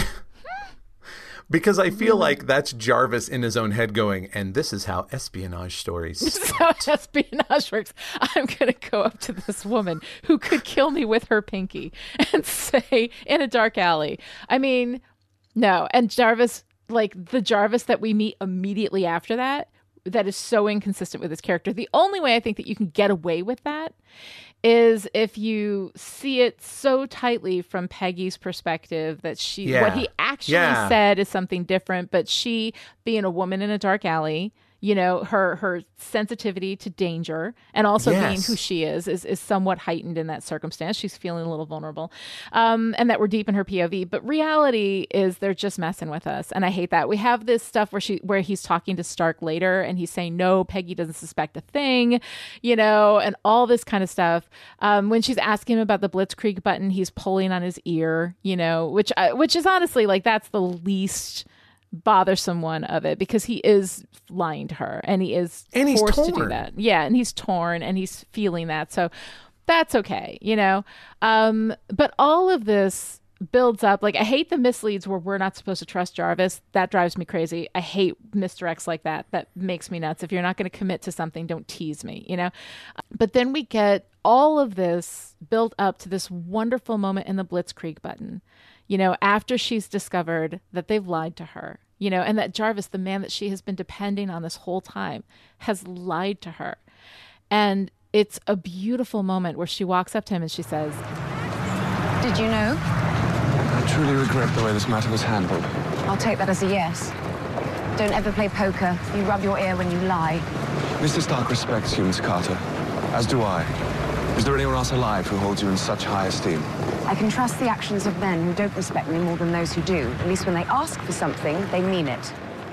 And this goes back right to what you were saying, is that the men who don't respect her, the men who are her enemies, she can trust them. It's the ones who are supposed to be her friends, you know, that are lying to her and that are not straight up with her, you know. It just comes off this moment that we had a little bit earlier from Thompson, right? Which shows that different. I think the Blitzkrieg button, honestly, is one of my favorites. The episode number 4 in the first season. Yeah, I agree. It's very one good. of my favorite episodes of the whole show. It is so good. But we just came up. We have this heartbreak with her dealing with the betrayal from Jarvis. And of course, Jarvis having British Reserve through the whole thing, but feeling this very deeply. We can see that he is feeling his betrayal very deeply as well. And then we have this moment just prior to that with Thompson, where he's kind of moving into, you know, he's been this misogynistic jerk all along, but he's moving into this sort of truth teller role, sort of like the role that, for people familiar with Buffy the Vampire Slayer, that Spike had. You know, that Cordelia had in the early seasons, that Spike had later on, where this is the person who tells you the uncomfortable truths, who, even though it's not okay and it's not right, will say what the absolute truth is. And we have this moment where Thompson says, You're trying to hide something, Peggy. And the only one you're fooling is you. What's that, Agent Thompson? The natural order of the universe. You're a woman. No man will ever consider you an equal. It's sad, but it doesn't make it any less true. I can always come to you for the truth. and we have that moment where he says, it's sad. You don't deserve this. You deserve better. But this is what you're going to get. Accept it. And the thing about truth tellers is that you can at least respect them for it. Like, they don't pretend the world is something other than it is. And even if they think that what the world is wrong, they accept truth over that sense of values, you know? And I can at least respect that. Like, is it this moment that I looked at Thompson and I thought, all right, you know, I can work with this. What did you think about that? I really like how this is another unexpected inversion or subversion. Yeah. Because you're right. Thompson is starting to step into that truth above all else, you know, that kind of truth teller space. Yeah. Except he's wrong. Mm-hmm. There was at least one man who did consider him his equal. Mm-hmm. Sure, it was Captain America. Right. I mean, look, Steve is exceptional. We know this, right? But but I think that the honest truth is, in this episode, there are at least another couple of examples. I don't feel like Howard and Jarvis are treating her like less than equal. If you had two men trying to protect a male friend from a very difficult truth that would hurt him emotionally, we wouldn't read it that way. Now, I recognize slotting a woman into that third slot, the one who's being protected, changes the whole thing, right? Yeah. But not necessarily from Howard and Jarvis's perspective. They didn't take that into account, you know? Yeah. And at any rate, I really like the idea that Thompson is our truth teller in this series, in this episode, but that we, the viewers, also know at the end of the day, he's not right. He's not right. Exactly. Like he's telling the truth as he sees it, you know? Yeah.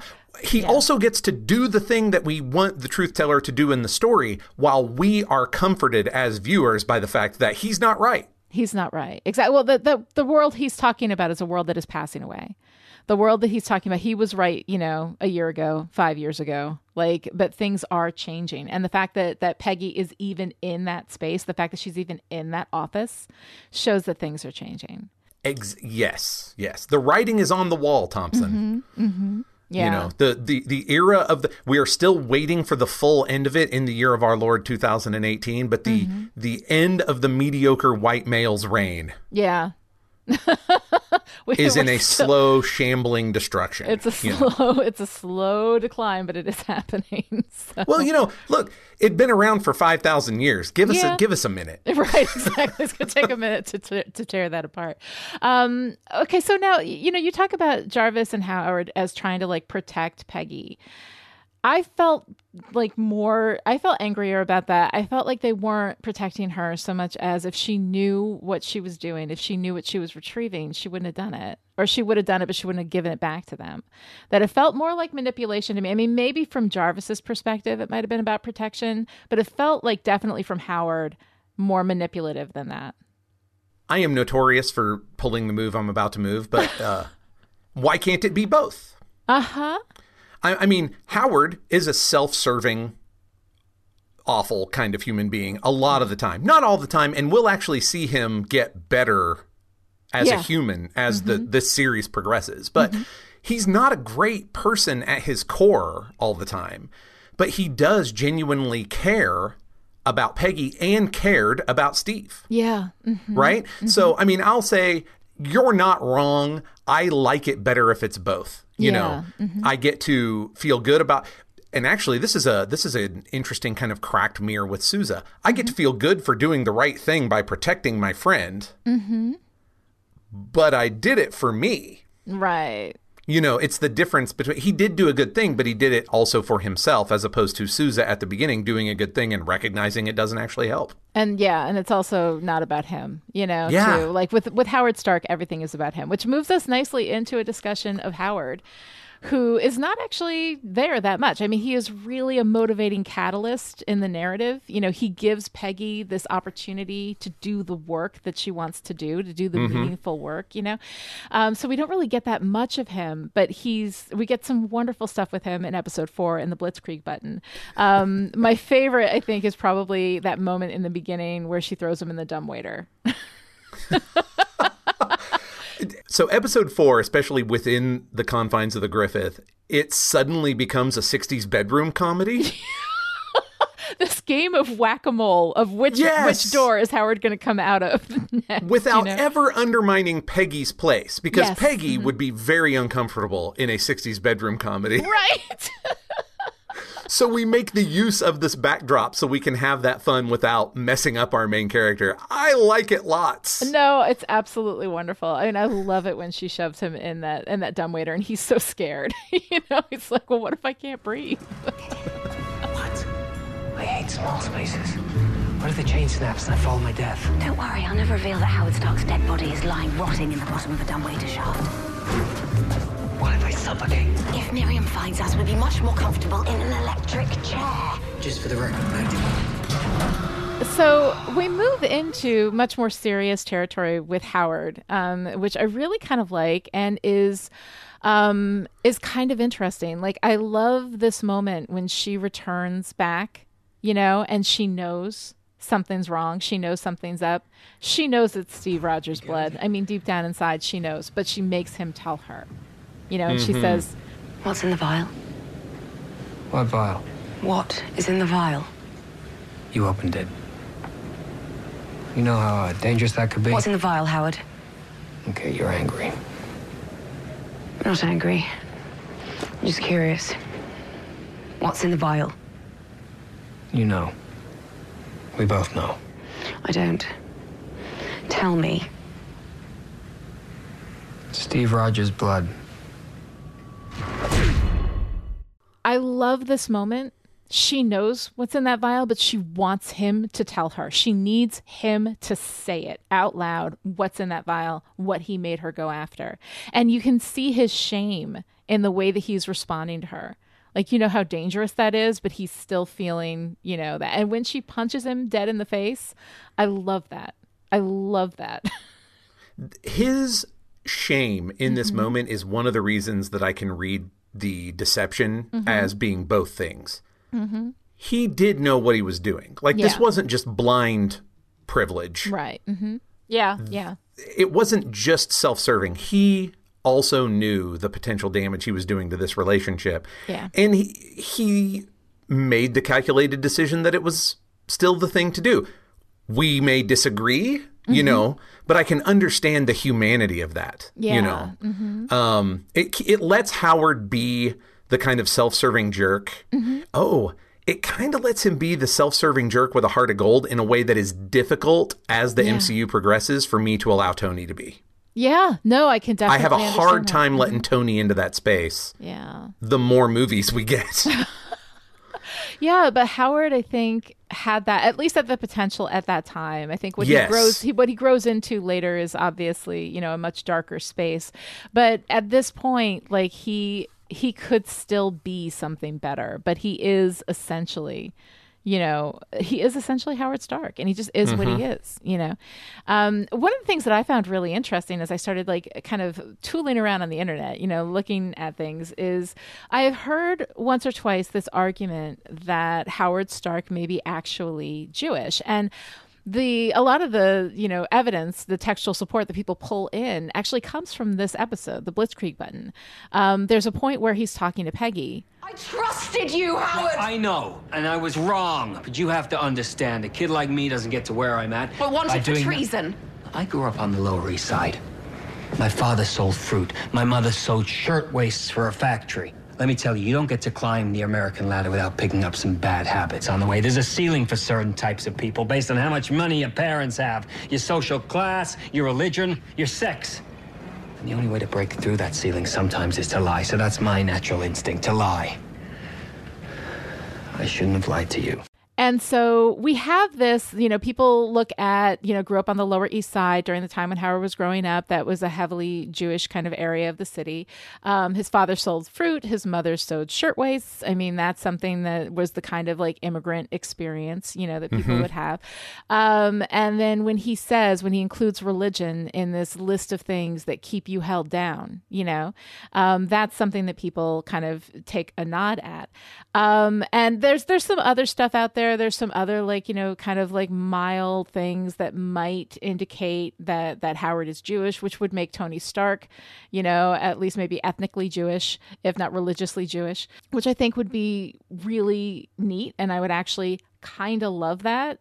But what bugs me about this is that if Howard Stark is Jewish and we are being this quiet about it, and we're like nodding toward it a little bit, but not actually stating it in the text, that we have to pull so deeply from these little hints and these little clues that maybe he might be Jewish, that I find bothersome, especially given the context of Captain America, where we needed some acknowledgement of the element of what it means to be Jewish during that time, during any time, you know, like what you have to put up with this.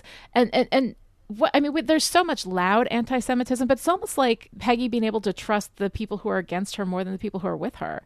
Why do we have to be so quiet? If Howard Stark is Jewish, why can't we just say so? Why can't we just let that be part of the text? Why can't we add this to his character? Why do we have to be quiet about it? Why do we have to have this silent anti-Semitism? You see what I'm saying? Absolutely. This is not a theory that I had really run into, but I like it. It makes a lot of sense. But again, kind of like we talked about, the if you're going to fridge pepper, really do it. Like, have the courage of your conviction, even if it's terrible. To do it and back out is even worse. And it feels like that, too, where it's like we're going to throw breadcrumbs at the Jewish experience but not actually recognize it is almost worse than if you had given nothing at all. I think it is worse. I mean, now, I'm not in that group. I am prepared to hear from Jewish people that it's like that they would prefer breadcrumbs to nothing. I don't know. Maybe, I honestly don't know. But just trying to understand it, it seems worse. Like to play footsie with a thing rather than just do it.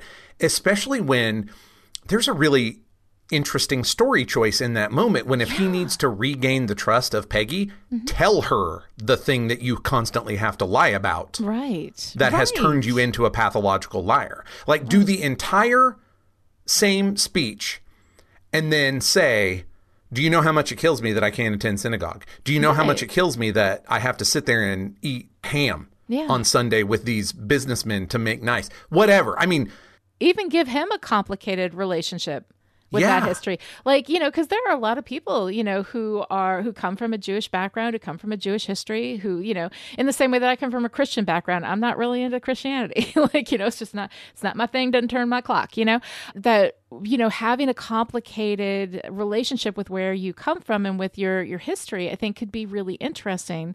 But also the idea that, like, is he stepping away from Judaism because he's ashamed of it, because he's trying to hide it, because he's trying not to have to deal with that anti-Semitism, you know, which you can't blame him for, you know, or is it more complicated or whatever? But I think that, like, I desperately want some acknowledgement of Judaism and anti-Semitism. And, you know, in these stories, because I feel like we are so quiet about anti-Semitism, and it is so devastating when you don't shine light on these things, when you let them sit in the dark like that. That's where they get worse. That's where they grow worse, you know? So I actually would really love to hear from any of the a-holes out there who have a perspective on this, who have some light to shine on it for us. My instinct is, if you're going to make him Jewish, do it. I'm more annoyed that we have to search and hunt and peck through everything. You know, that people were like, oh, and he helped Jarvis get his Jewish wife out of something, Poland, maybe, you know, and that was something that, first of all, a decent human being would do, regardless of whether they themselves were Jewish or not. But it would be really interesting if there was that kind of kinship there. You know, the fact that Jarvis's wife is Jewish, I loved. I was like, thank you. Yeah. You know, give us something real. Give us something that we can, you know. And when Peggy says your wife was Jewish and he says still is, I'm glad to report, or, you know, whatever he says there. Yeah. Like, I like that, you know, and I like that his wife is Jewish. I like that we have this, you know, at least some acknowledgement of what was going on at the time. You know, it's such a huge part of what was happening. We don't talk about it. And that feels really dark. The silence feels almost darker to me than acknowledging the anti-Semitism. So, so for me, I found that to be.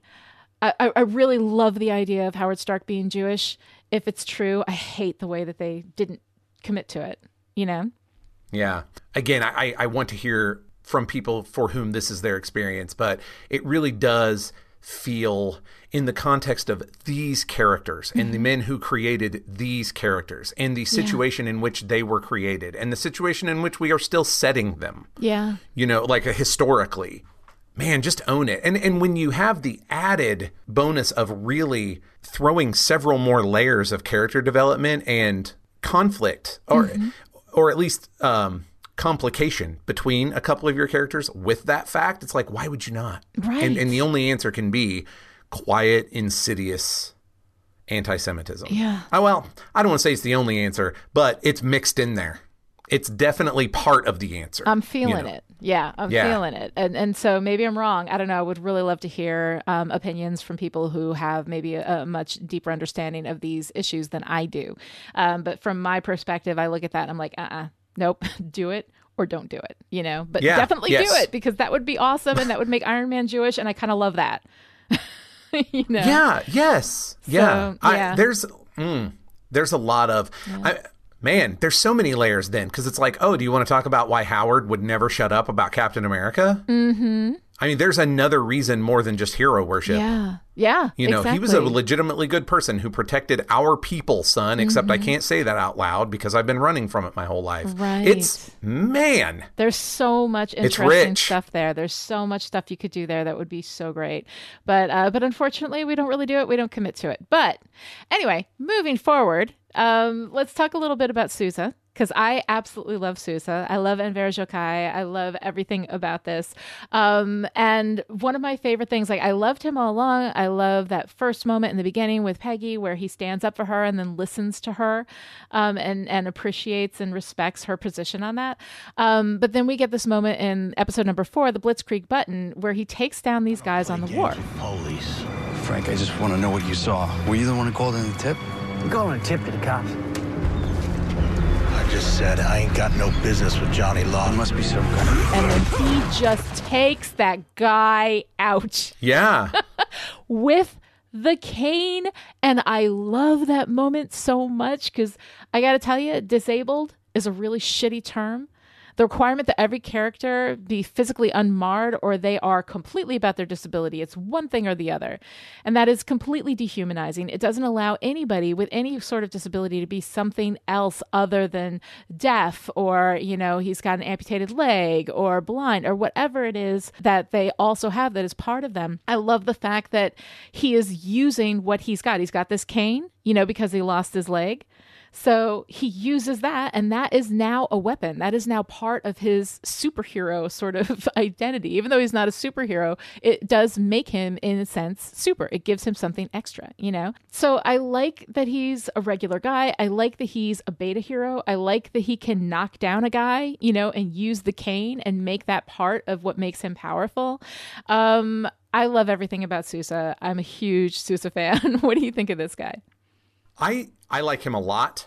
I like him for who he is as a human being. And I do love his visibility.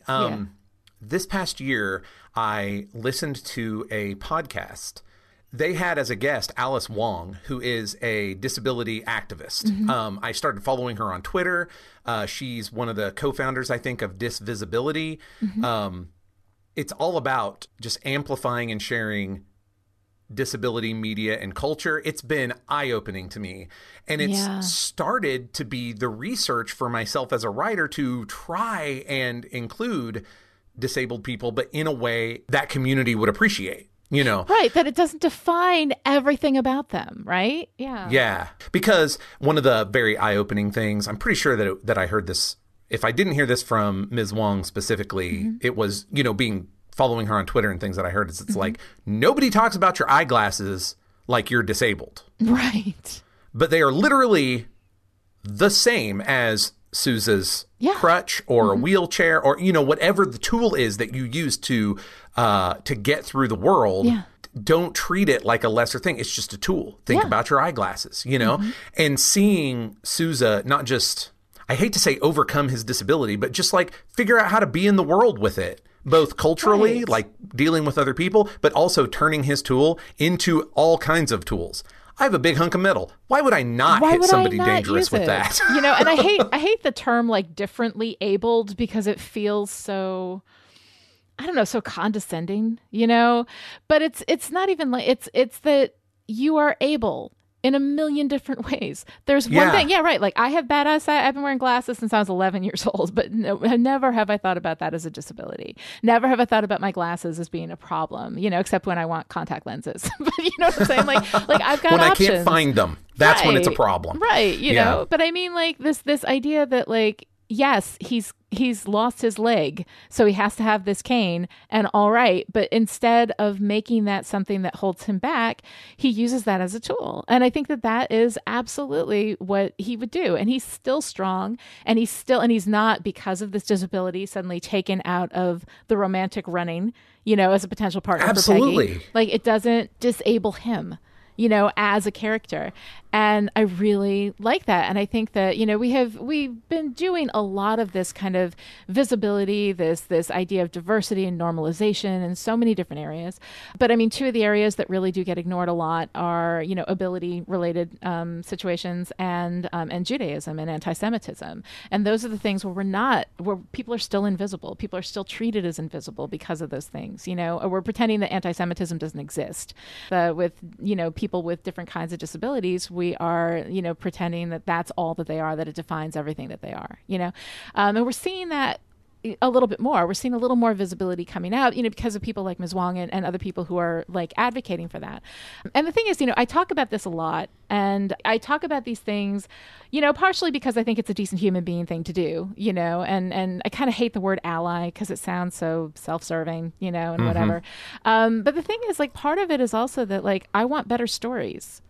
I want better stories with a variety of people, with different types of people. Like, for me, yes, part of it is I'd like to be a decent human being. Thank you. I would like to believe that I'm a decent human and that I would open up space where I can for people who are not represented. I think that that's very important. But like, a lot of the reason why I'm so passionate about all this stuff is that I want stories with people like Sousa because it's more interesting for me. It is selfishly motivated in the same way that like dismantling white supremacy is good for white people and disassembling like the patriarchy is good for men.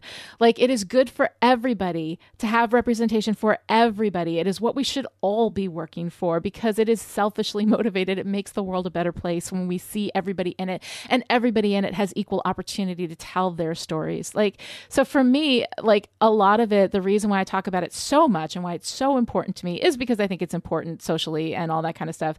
But also just as a writer and as a person who loves stories, I want more stories from different people. I am tired of the stories that we're getting. I want more variety. I want more people telling their stories. So that's very selfishly motivated. But I've seen Sousa like this. It gives me such joy in my heart seeing this character. I love the way that he's written. I love the way that he's handled. And I just gotta say, it makes me incredibly happy. I agree 100%. I'm doing all these things because they're the right thing to do. Right. But if I also get additional enjoyment out of it, I am working on a serialized fiction project with a co-writer who is also a straight white male. Mm-hmm. Hi, Daniel. But the reason in a very similar time frame, like our fiction is set in a pre-war, pre-World War II. But it all stars women or homosexuals or African Americans because we realized that we were tired of reading the stories all about straight white guys. And, your activism starts at home kind of thing. So, I mean, we're doing lots of things, Daniel. This is Daniel Swenson, who, by the way, wrote a fantasy novel I did not hate. I, in fact, loved it. So go read it right now. All right. We'll put a link to that in the show notes as well. Right. It's kind of a big deal because I hate most fantasy novels. We'll just come back to that when I get added on Twitter constantly. But, I mean, that was a realization he and I had, that it was like every single story idea we have gets more interesting when it's about people that aren't like us. And so we're doing things with beta readers and with visual artists and things to make sure that we don't do it in a big, stupid, privileged way. Right. But it's also like, if we don't make any effort, if we just stay in our safety zone writing about people that look like us, we really felt like we were part of the problem instead of the solution. And anyway. Plus you're bored. Right. Also, I'm bored. I don't want to write about me all the time. Exactly. All right. So let's pull this back to Peggy Carter because we are running really long, but I'm loving this discussion. But I do want to take a few moments before we close up to talk about the bad guys in this. You talked a little bit about Leviathan and gave us some like perspective on that because we're not really getting a sense of who the big bad is at this point. I mean, we're hopping from bad guy to bad guy to bad guy, and they're all getting taken out. Usually most of them by a woman, not always by Peggy, as we're going to see. Oh, yes. We have Leet Brannis, who is played by James Frain, who I will never see as anyone but Forney from Where the Heart Is. I love that movie. He buys it in the second episode, gives Peggy the clue to the Heartbreaker to find the ship with the stolen weapons. We have that guy who goes around killing everybody, stabbing them through the hand first, because apparently he's got a thing. He's the stabby hand killer. And then he bites it on top of the milk truck, and they end up finding him and making those connections. So that's what the SSR is chasing. We have this looming Leviathan, which is like this Russian alien version of Hydra, I guess, that seems to be behind everything. We don't really know anything about that yet. And then we get this guy, Mink, right? We get this like very blonde guy with the happy trigger finger with the automated weapon that just kills the guys who didn't get the extra 100,000 from Howard Stark because of Peggy. And he seems like he's going to be really dangerous. He's really creepy. He's trying to deliver these flowers to Peggy, and he can't get past this murderous guy cannot get past Miriam Fry, which I love. And then we have this beautiful moment. He's there. He's at Peggy's door. He seems so dangerous. Dottie comes out, and we're like, oh no, Dottie, she's in danger. And we have this wonderful, wonderful moment. Hey, mister, are you lost? Young woman, return to your room. Are you looking for Peggy? Return to your room, please. Is that pistol an automatic? I want that. She lunges at him with her neck cracker thighs, takes his head off, and gets the gun. I love it. That moment was in running for my favorite part of the whole thing. It was so fantastic. Yes. We'll get to the favorite things, but the fact that that was both of our second pick and so close. It was incredible. It was just incredible. It was so good. And you watch, again, that layers of acting. You watch Dottie go from, hey, mister, you lost? Like she just got off the farm truck to doing a hint, hint, Black Widow-esque kind of move.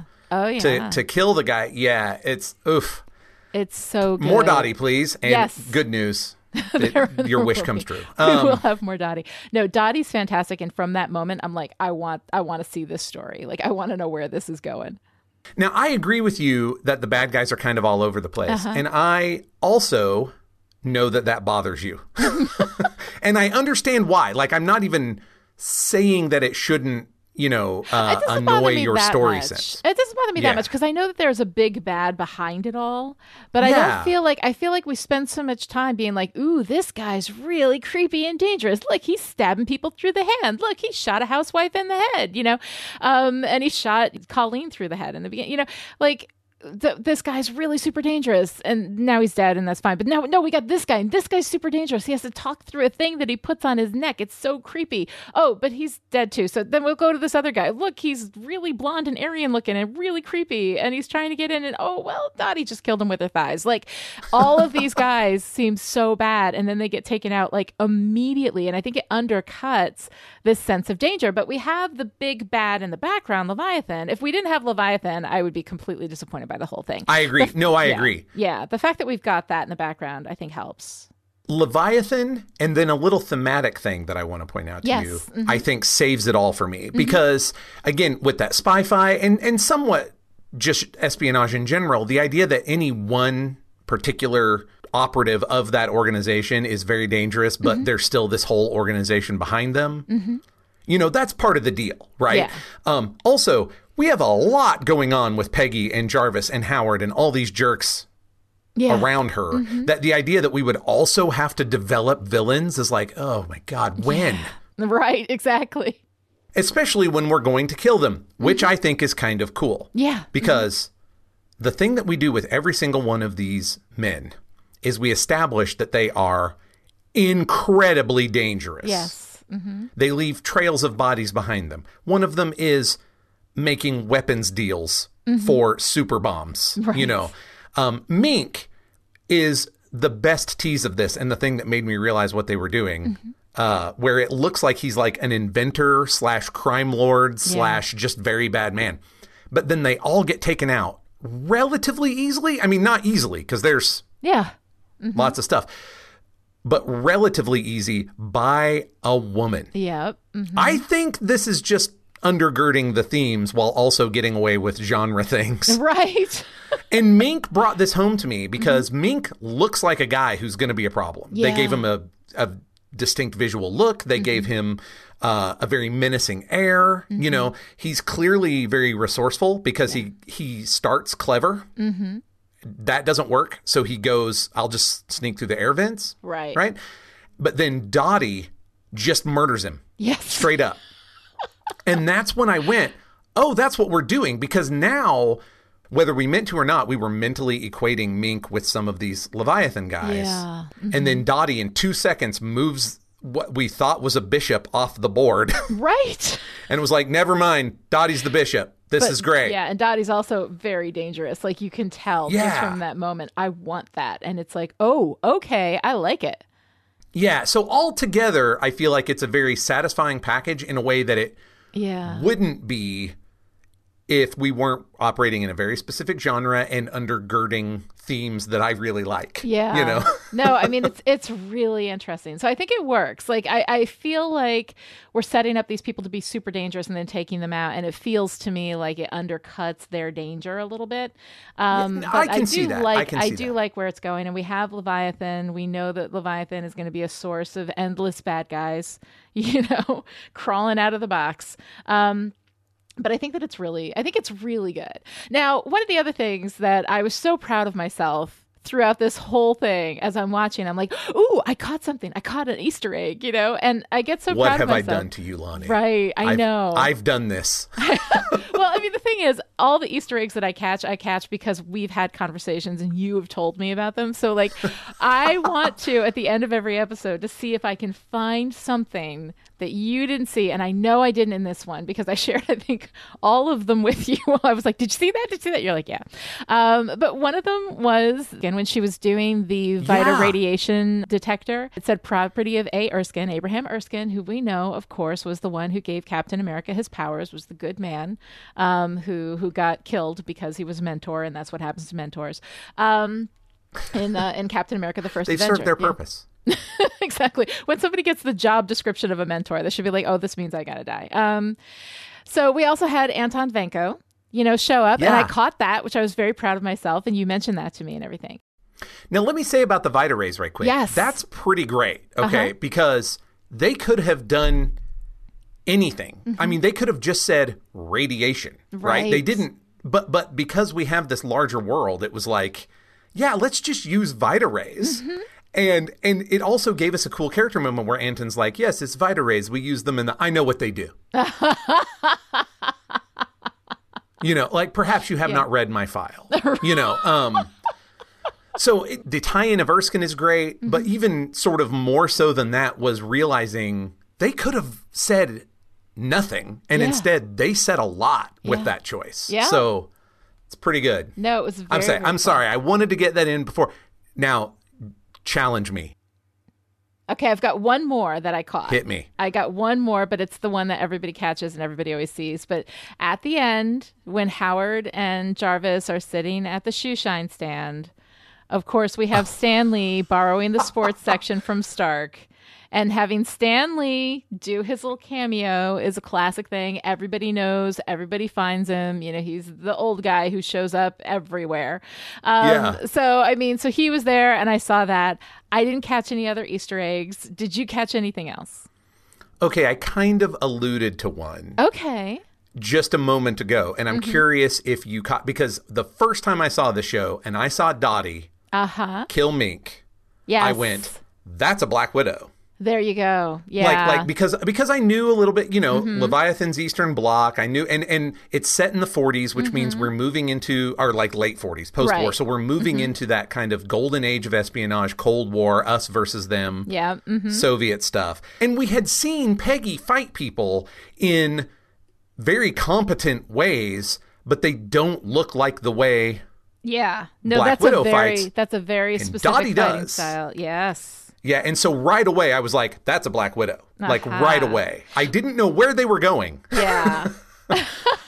And so I wondered if you did anything like that your first time through. No, my first time through, I didn't. I saw that moment with Dottie and I was like, ooh. And then I didn't make that connection until much, much later because they make it fairly textually for us. Yeah, but I felt very clever, honestly. No, that's a good catch. At the time, because I was like, oh, it's just so different, even than the Leviathan guys that we've seen be also very competent in a fight. I was like, oh, that's very visually distinctive. No, it is. It is. That stance that she had as soon as she was done. killing him with the thighs. Yeah, that's a very Black Widow thing, and I think that is absolutely no accident. But no, I mean, it's funny because I look at all these Easter eggs, and the only reason I catch them is because I've talked to you, because you've like made me aware of this stuff. So being able to get an Easter egg that you don't see like throughout the entire run of Listen Up A-Holes, it might happen maybe once, maybe if you're really tired on one of these watches. But I keep waiting for the moment where I'm going to catch something that you didn't see, and that will be so fun. I accept this challenge. And I kind of have to, because honestly, I'm going to notice them one way or the other. I mean, like... You're going to catch everything. I know you're going to catch everything, but I'm so determined to, like, give me an impossible task, and I'm on it. I'm like, yes, that I want to try. Let's do this. Let's do this. We will turn the Easter egg competition into an ongoing thing for Listen Up A-Holes, but we will have 2 levels of Lonnie winning. Okay, all right. The first level is we will make our lists of Easter eggs. Yes. By the way, you must never look at the script notes while you're making yours, because most of mine are going to turn into comic book history. But script notes, right? We will make our lists, and if you ever get all of the ones that I got, okay, then that's a win. All right, I like it. If you manage to find one I did not win, grand prize. And I don't know what it will be, but I will do something debasing and embarrassing in a public forum. No, I would never want that for a grand prize. What I want is like a little certificate. You can design a little certificate for me that I get to put on my wall. How's that? Well, okay, when I say embarrassing and debasing, I will basically just like do my best to hold you up as like, I have been beaten. My decades of wasted time reading comic books, nevertheless, this woman, this brilliant goddess, has out Easter egged me. All right. I think this sounds like fun. And everybody at home can play along, which will be lots of fun.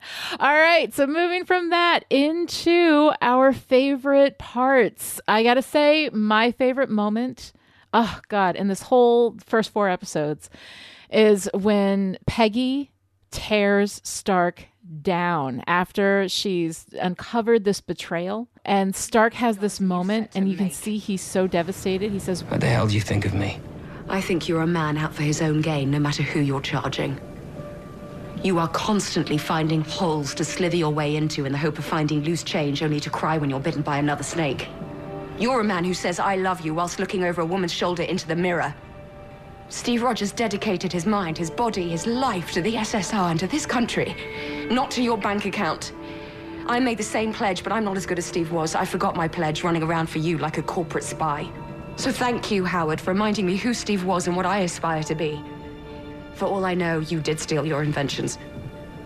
Peggy. I need some fresh air to get away from your stink. That is an amazing monologue.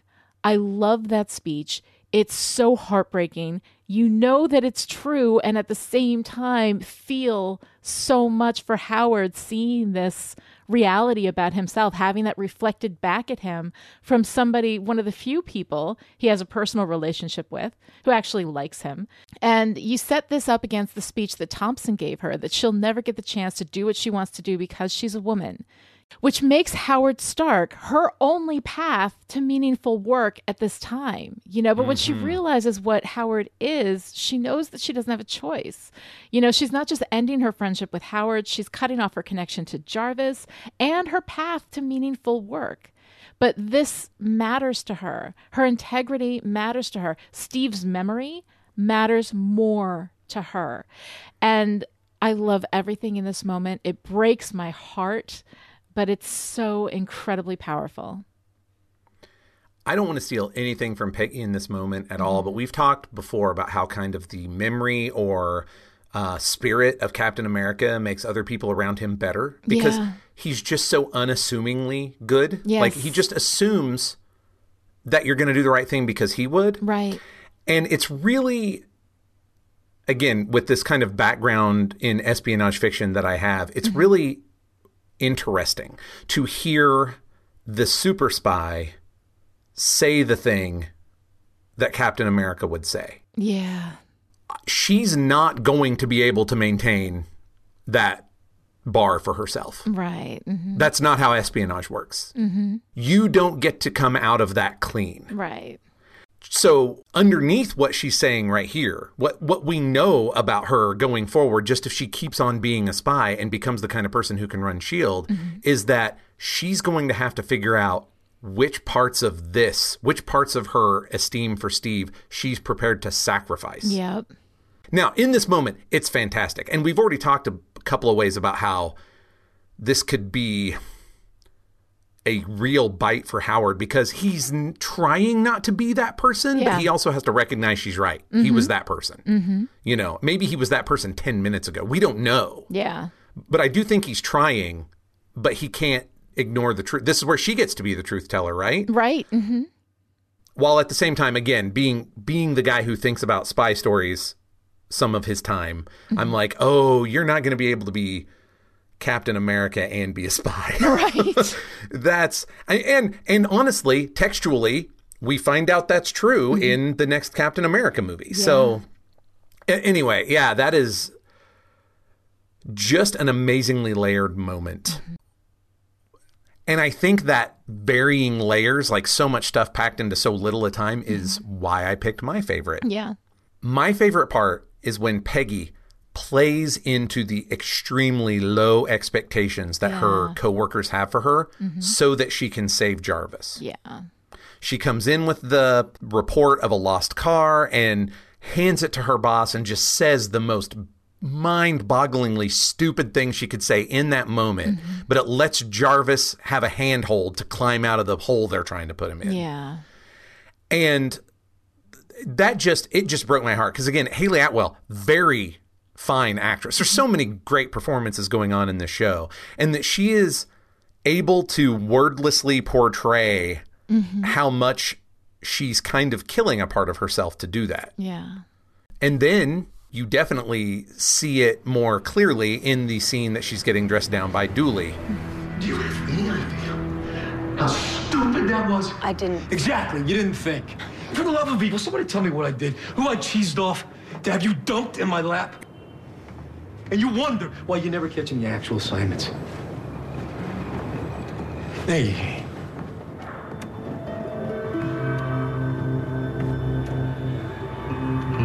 You see this man?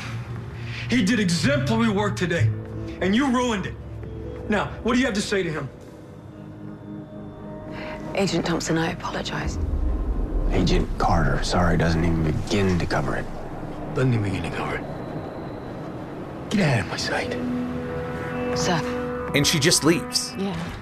Because what else is she going to do? And the worst part for her, this is exactly the opposite of, first of all, who she is and how she wants them to see her.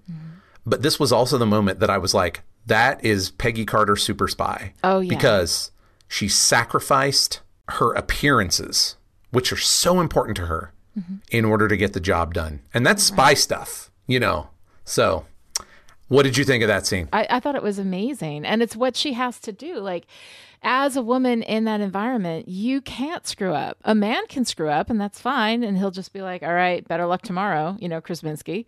Although Krasinski isn't going to be having any luck anytime because he's dead now. Yeah. But, like, you know, for her to make that mistake, had she been a man, it wouldn't have meant as much as it means as a woman. You know, you have to be twice as good to get half as far, you know? And I mean, that's the reality in that circumstance. And especially back then in the environment that she was in, you know, that for her to be able to get any meaningful work, you know, and he even says that you wonder why you never catch any actual assignments, as though that's the reason why, because she has never screwed up anything before, but Dooley is using that to retroactively justify the way that he has treated her, you know?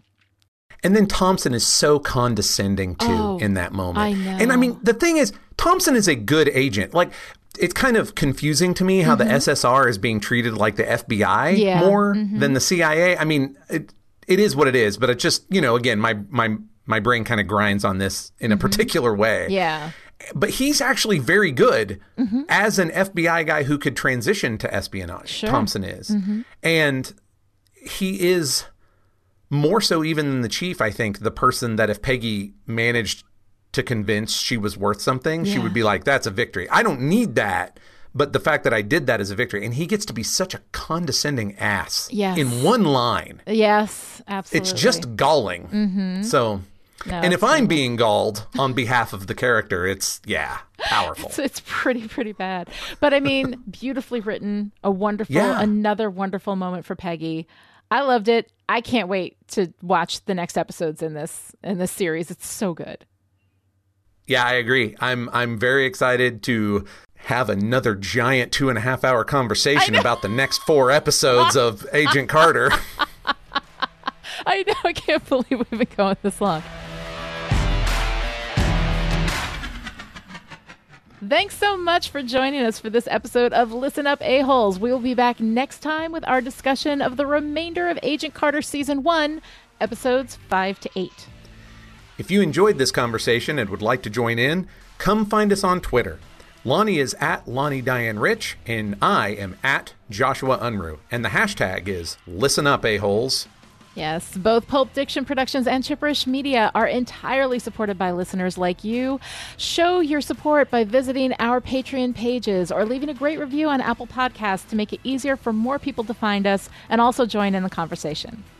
This episode of Listen Up, A-Holes was brought to you by Ross Wiley. Ross supports Chipperish Media at the power producer level, and as a reward, gets to produce whatever show he wants. Yes, thank you, Ross, and thank you to everyone who supports both Chipperish Media and Pulp Diction Productions to make Listen Up A-Holes a thing. Check out the show notes to find out how you, too, can become a Listen Up A-Holes producer. Both Pulp Diction and Chipperish have power producer options, so supporting either of us at that level will get you this reward. The links to Apple Podcasts and both our Patreon pages are easy to find right there in the show notes. So until next time, let's hope we don't find cheese where the milk's supposed to be.